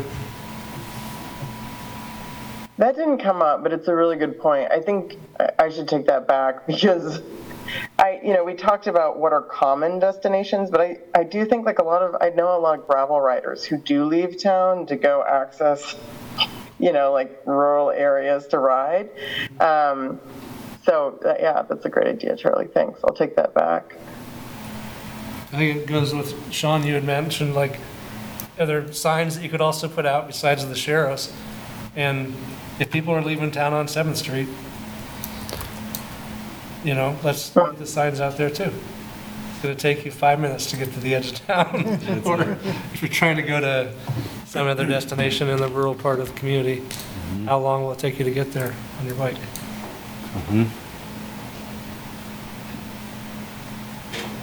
Yep. So, and just so I think you guys are all aware, there's not funding available right now to actually build the signs and put them up. It's effectively right now, it's making a plan for when there is available funding, how would this be implemented and what would it look like? Yeah, I would add, as part of the scope for the consultant, they're going to design up to 30 signs on a route. And I missed the last meeting, but I talked with them today, and I believe that the committee discussed using the Naismith Valley Park route from the Lawrence Loop up to campus as so they're going to design, they don't know how many signs that would take, but around 30, at least provide the designs, like this is the information, this is where they would be at, and then we're going to try to find some funding internally. Hopefully I can find somebody to install the signs. Oh, great. Hopefully next year. But that's that route, just to see how it would look, that's what they're working on, and then they'll take that back to the wayfinding committee, I think at the next meeting. So I see that there's it's on the unfunded list. I just answered my question. Yeah, so there is money, but it's unfunded for next year. Once there's a plan. At least we'll know how much it costs. Mm-hmm. Nice. Okay. All right, you can stop video. All right. Don't go too far because you're on for the next one too, which is Vision Zero. Has there been any movement on that? No, but I ran into Jessica at the open house on the multimodal improvement open house on Mass Street, and she said that in the next couple of weeks she was going to be scheduling a meeting. Dave, you might know more, but I think it's coming shortly. It's coming shortly. Nope. Yeah, I don't think there's a date set yet, but yeah, we have the RFP out for consultant to help, and I think those are being evaluated now. So. Cool. And Lawrence Loop, we're going to skip that one because Commissioner Rizzo's not. Jake's got an update. Oh, cool. Yeah, the update is that Thursday evening is the first steering committee meeting. Thursday, like this Thursday? This Thursday. That's exciting. Cool. And that'd be with the steering committee before the consultancy, right? Because you said the RFP is out currently to find a consultant, or? Pardon me? We have a consultant. Oh, you do? Okay. Mm-hmm. Yeah. What do you say about an RFP? That was for the Vision Zero Safety Action Plan. Oh, that's what we're talking about. What's on No, Thursday? we're talking about the Lawrence Loop. Oh, okay, for that one. Gotcha. Yeah. Okay. We've got a lot of steering committees. Yeah. And there isn't even a steering committee for the 14th and 23rd on Mass Street redesign, but that is currently underway because there was that open house recently. Mm-hmm. What is the, I guess, status of that? What are we going to see next? What's the sort of short-range plan there? Yeah, so that was a very well-attended public meeting. I think we had about 75 folks is what I heard. Had a lot of great comments, good discussion. It was just the first meeting where we're just getting input from the neighbors on what they see in the corridor, and the next steps, the consultants looking at traffic volumes, capacity, also just taking the comments into account to see what, different possible options are feasible for the corridor. And then there will be another meeting. I don't think that date has been set, but so yeah, it was, and I know I saw several of you at the meeting, so I think it went really well and got a lot of good feedback. So, did you get a general feeling of what people are thinking about the idea of road diet, or kind of too early to tell? It's too early to tell. Okay, I was just curious. Yeah. Like, coming around to the idea? No, I think there's definitely some folks that are open to the idea. I mean, we're talking about the Barker AARP study. That was a component of that study to look at the street and that possibility of lane reconfiguration is what we're calling it instead of a road diet. But it's nice to hear that's still got legs. They did that. Someone actually even brought a copy to the meeting. Really? Yeah. Oh, that was a long time ago. It was 2015 or 14. Yeah, it's been a while, but. Great. Yep. Well, I think that covers all. Yeah. Okay. Oh, I was just gonna back up. What Dave was saying is, like, I asked the guy from Trek, like, oh, is there gonna be a road diet? He said we don't use that. I'm not afraid. It's lane reconfiguration. Fair enough. I'd like to just add into this section of our agenda, Commissioner Reza his attendance seems to be maybe getting to the level where he's considered an involuntary resignation. The bylaws stipulate that if you miss 6 meetings in a year, in a calendar year, then that's considered an involuntary resignation. If there are 4 unexcused absences, that's also considered involuntary resignation.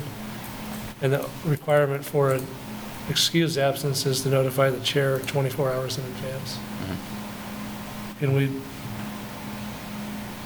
maybe just ask staff to check on his status, and if he's getting close, make sure he knows that he's getting precariously close to being involuntarily resigned? We can do that, yeah. He did provide us a notice today, but he may or may not make it due to a last-minute Even thing. notice, though, it's like the Yeah. rule still. Understand. So, Yep. We're also in a position where we're at 8 members now, and I think my understanding is we're not filling positions on boards until the committee on boards structures, until that gets decided, whenever that may be. It'll not be this year, it'll be next year. I thought that went So I to the don't know. city commission for comment of some sort. Was that not an approval? Is it just like? I don't think it's been approved yet. Okay. Yeah, because then But- everything's different. Yeah, well, we'll, So that's I'll reach out to Commissioner Reza and make sure he's aware of where his standing. yeah, our quorum is 5. Mm-hmm. You're gonna lose me. Can't fill spots. If you can't fill a spot. Yep. Hopefully they act quickly. I mean, Yeah. how much we can do about that. Maybe they'll fill the positions, I don't know. I thought it was gonna happen soon, Yeah. by the end of the year, but I don't have any update on timing for it, but. All right, shall we move on to calendar then? What's on calendar? All right, so our December is pretty much spoken for. Are we, I guess we're probably better positioned to have a retreat this year. So at December, do we need to decide on the retreat committee? Yeah, we'll have on the regular meeting the 24 calendar. Yeah. And discussion on having a retreat. And then Evan Corienta will have the draft of the ADA transition plan, so that's the plan for the study session. And then Dustin will be talking about the neighborhood traffic management program revisions on the regular agenda. Okay. So that's the plan for December. Easy enough. Is there any chance we could get an update from transit? Yes. We got a lot going on. Maybe just an email that you can just talk to us during Yeah. items even. That's probably more Adam's speed at this I know they were Adam's really focused on getting the central station open. I think that's planned to be open like by early January, 1st of January. I was in there last week, took a tour. It's coming along. It's going to be a great facility. I think he's looking at continuing the fare free next year as a possibility, and they're still getting data on how that's been going this year. He mentioned that they're getting the third quarter usage data, or the data for how many users for the transit. So I can get with him and get an update. I'm also curious how Soon, the Sunday, I forgot what they're calling it, but basically the way they changed maybe it's micro transit, but you can request a ride now a little differently than what it was, and Transit on demand, I think. transit on demand. Yeah, they've done so much this year. It just feels like at some point this year it'd be good to get a briefing from them about it. And if the direction that we're headed with the consolidation or changing of the committee structure is going to be kind of putting transit and multimodal together, why delay it? Come and talk to us. Yeah, I'll reach out to him. I know the downtown Transfer station location, public engagement's going to be kicking off early next year.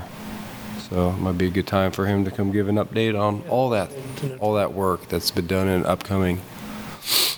I'm sort of anticipating at this point that the way things are moving, that the board merging will probably happen very close to the time that we start tackling the location and like shape and size of the downtown transfer center, which would be cool because I feel like that is an MMTC thing too, because it affects parking and driving and biking and walking. So might be a good first test to see how it all works together. But we'll see when that happens. Okay, so we're probably set for December then. Just looking ahead, January is when we elect chair and vice chair and decide further stuff in the retreat, I guess. And just use one of these study sessions that we have in the queue. So should be good for January too. Would retreat be in February or January or either, and we got to decide it?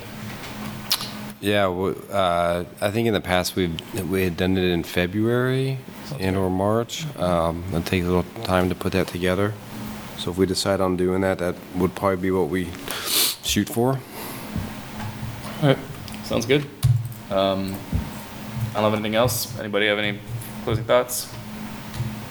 Good. All right. Everybody wants to adjourn, raise your hand.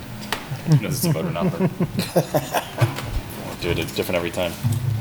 All right. Thanks, everybody. Thank you. Thank you. All right.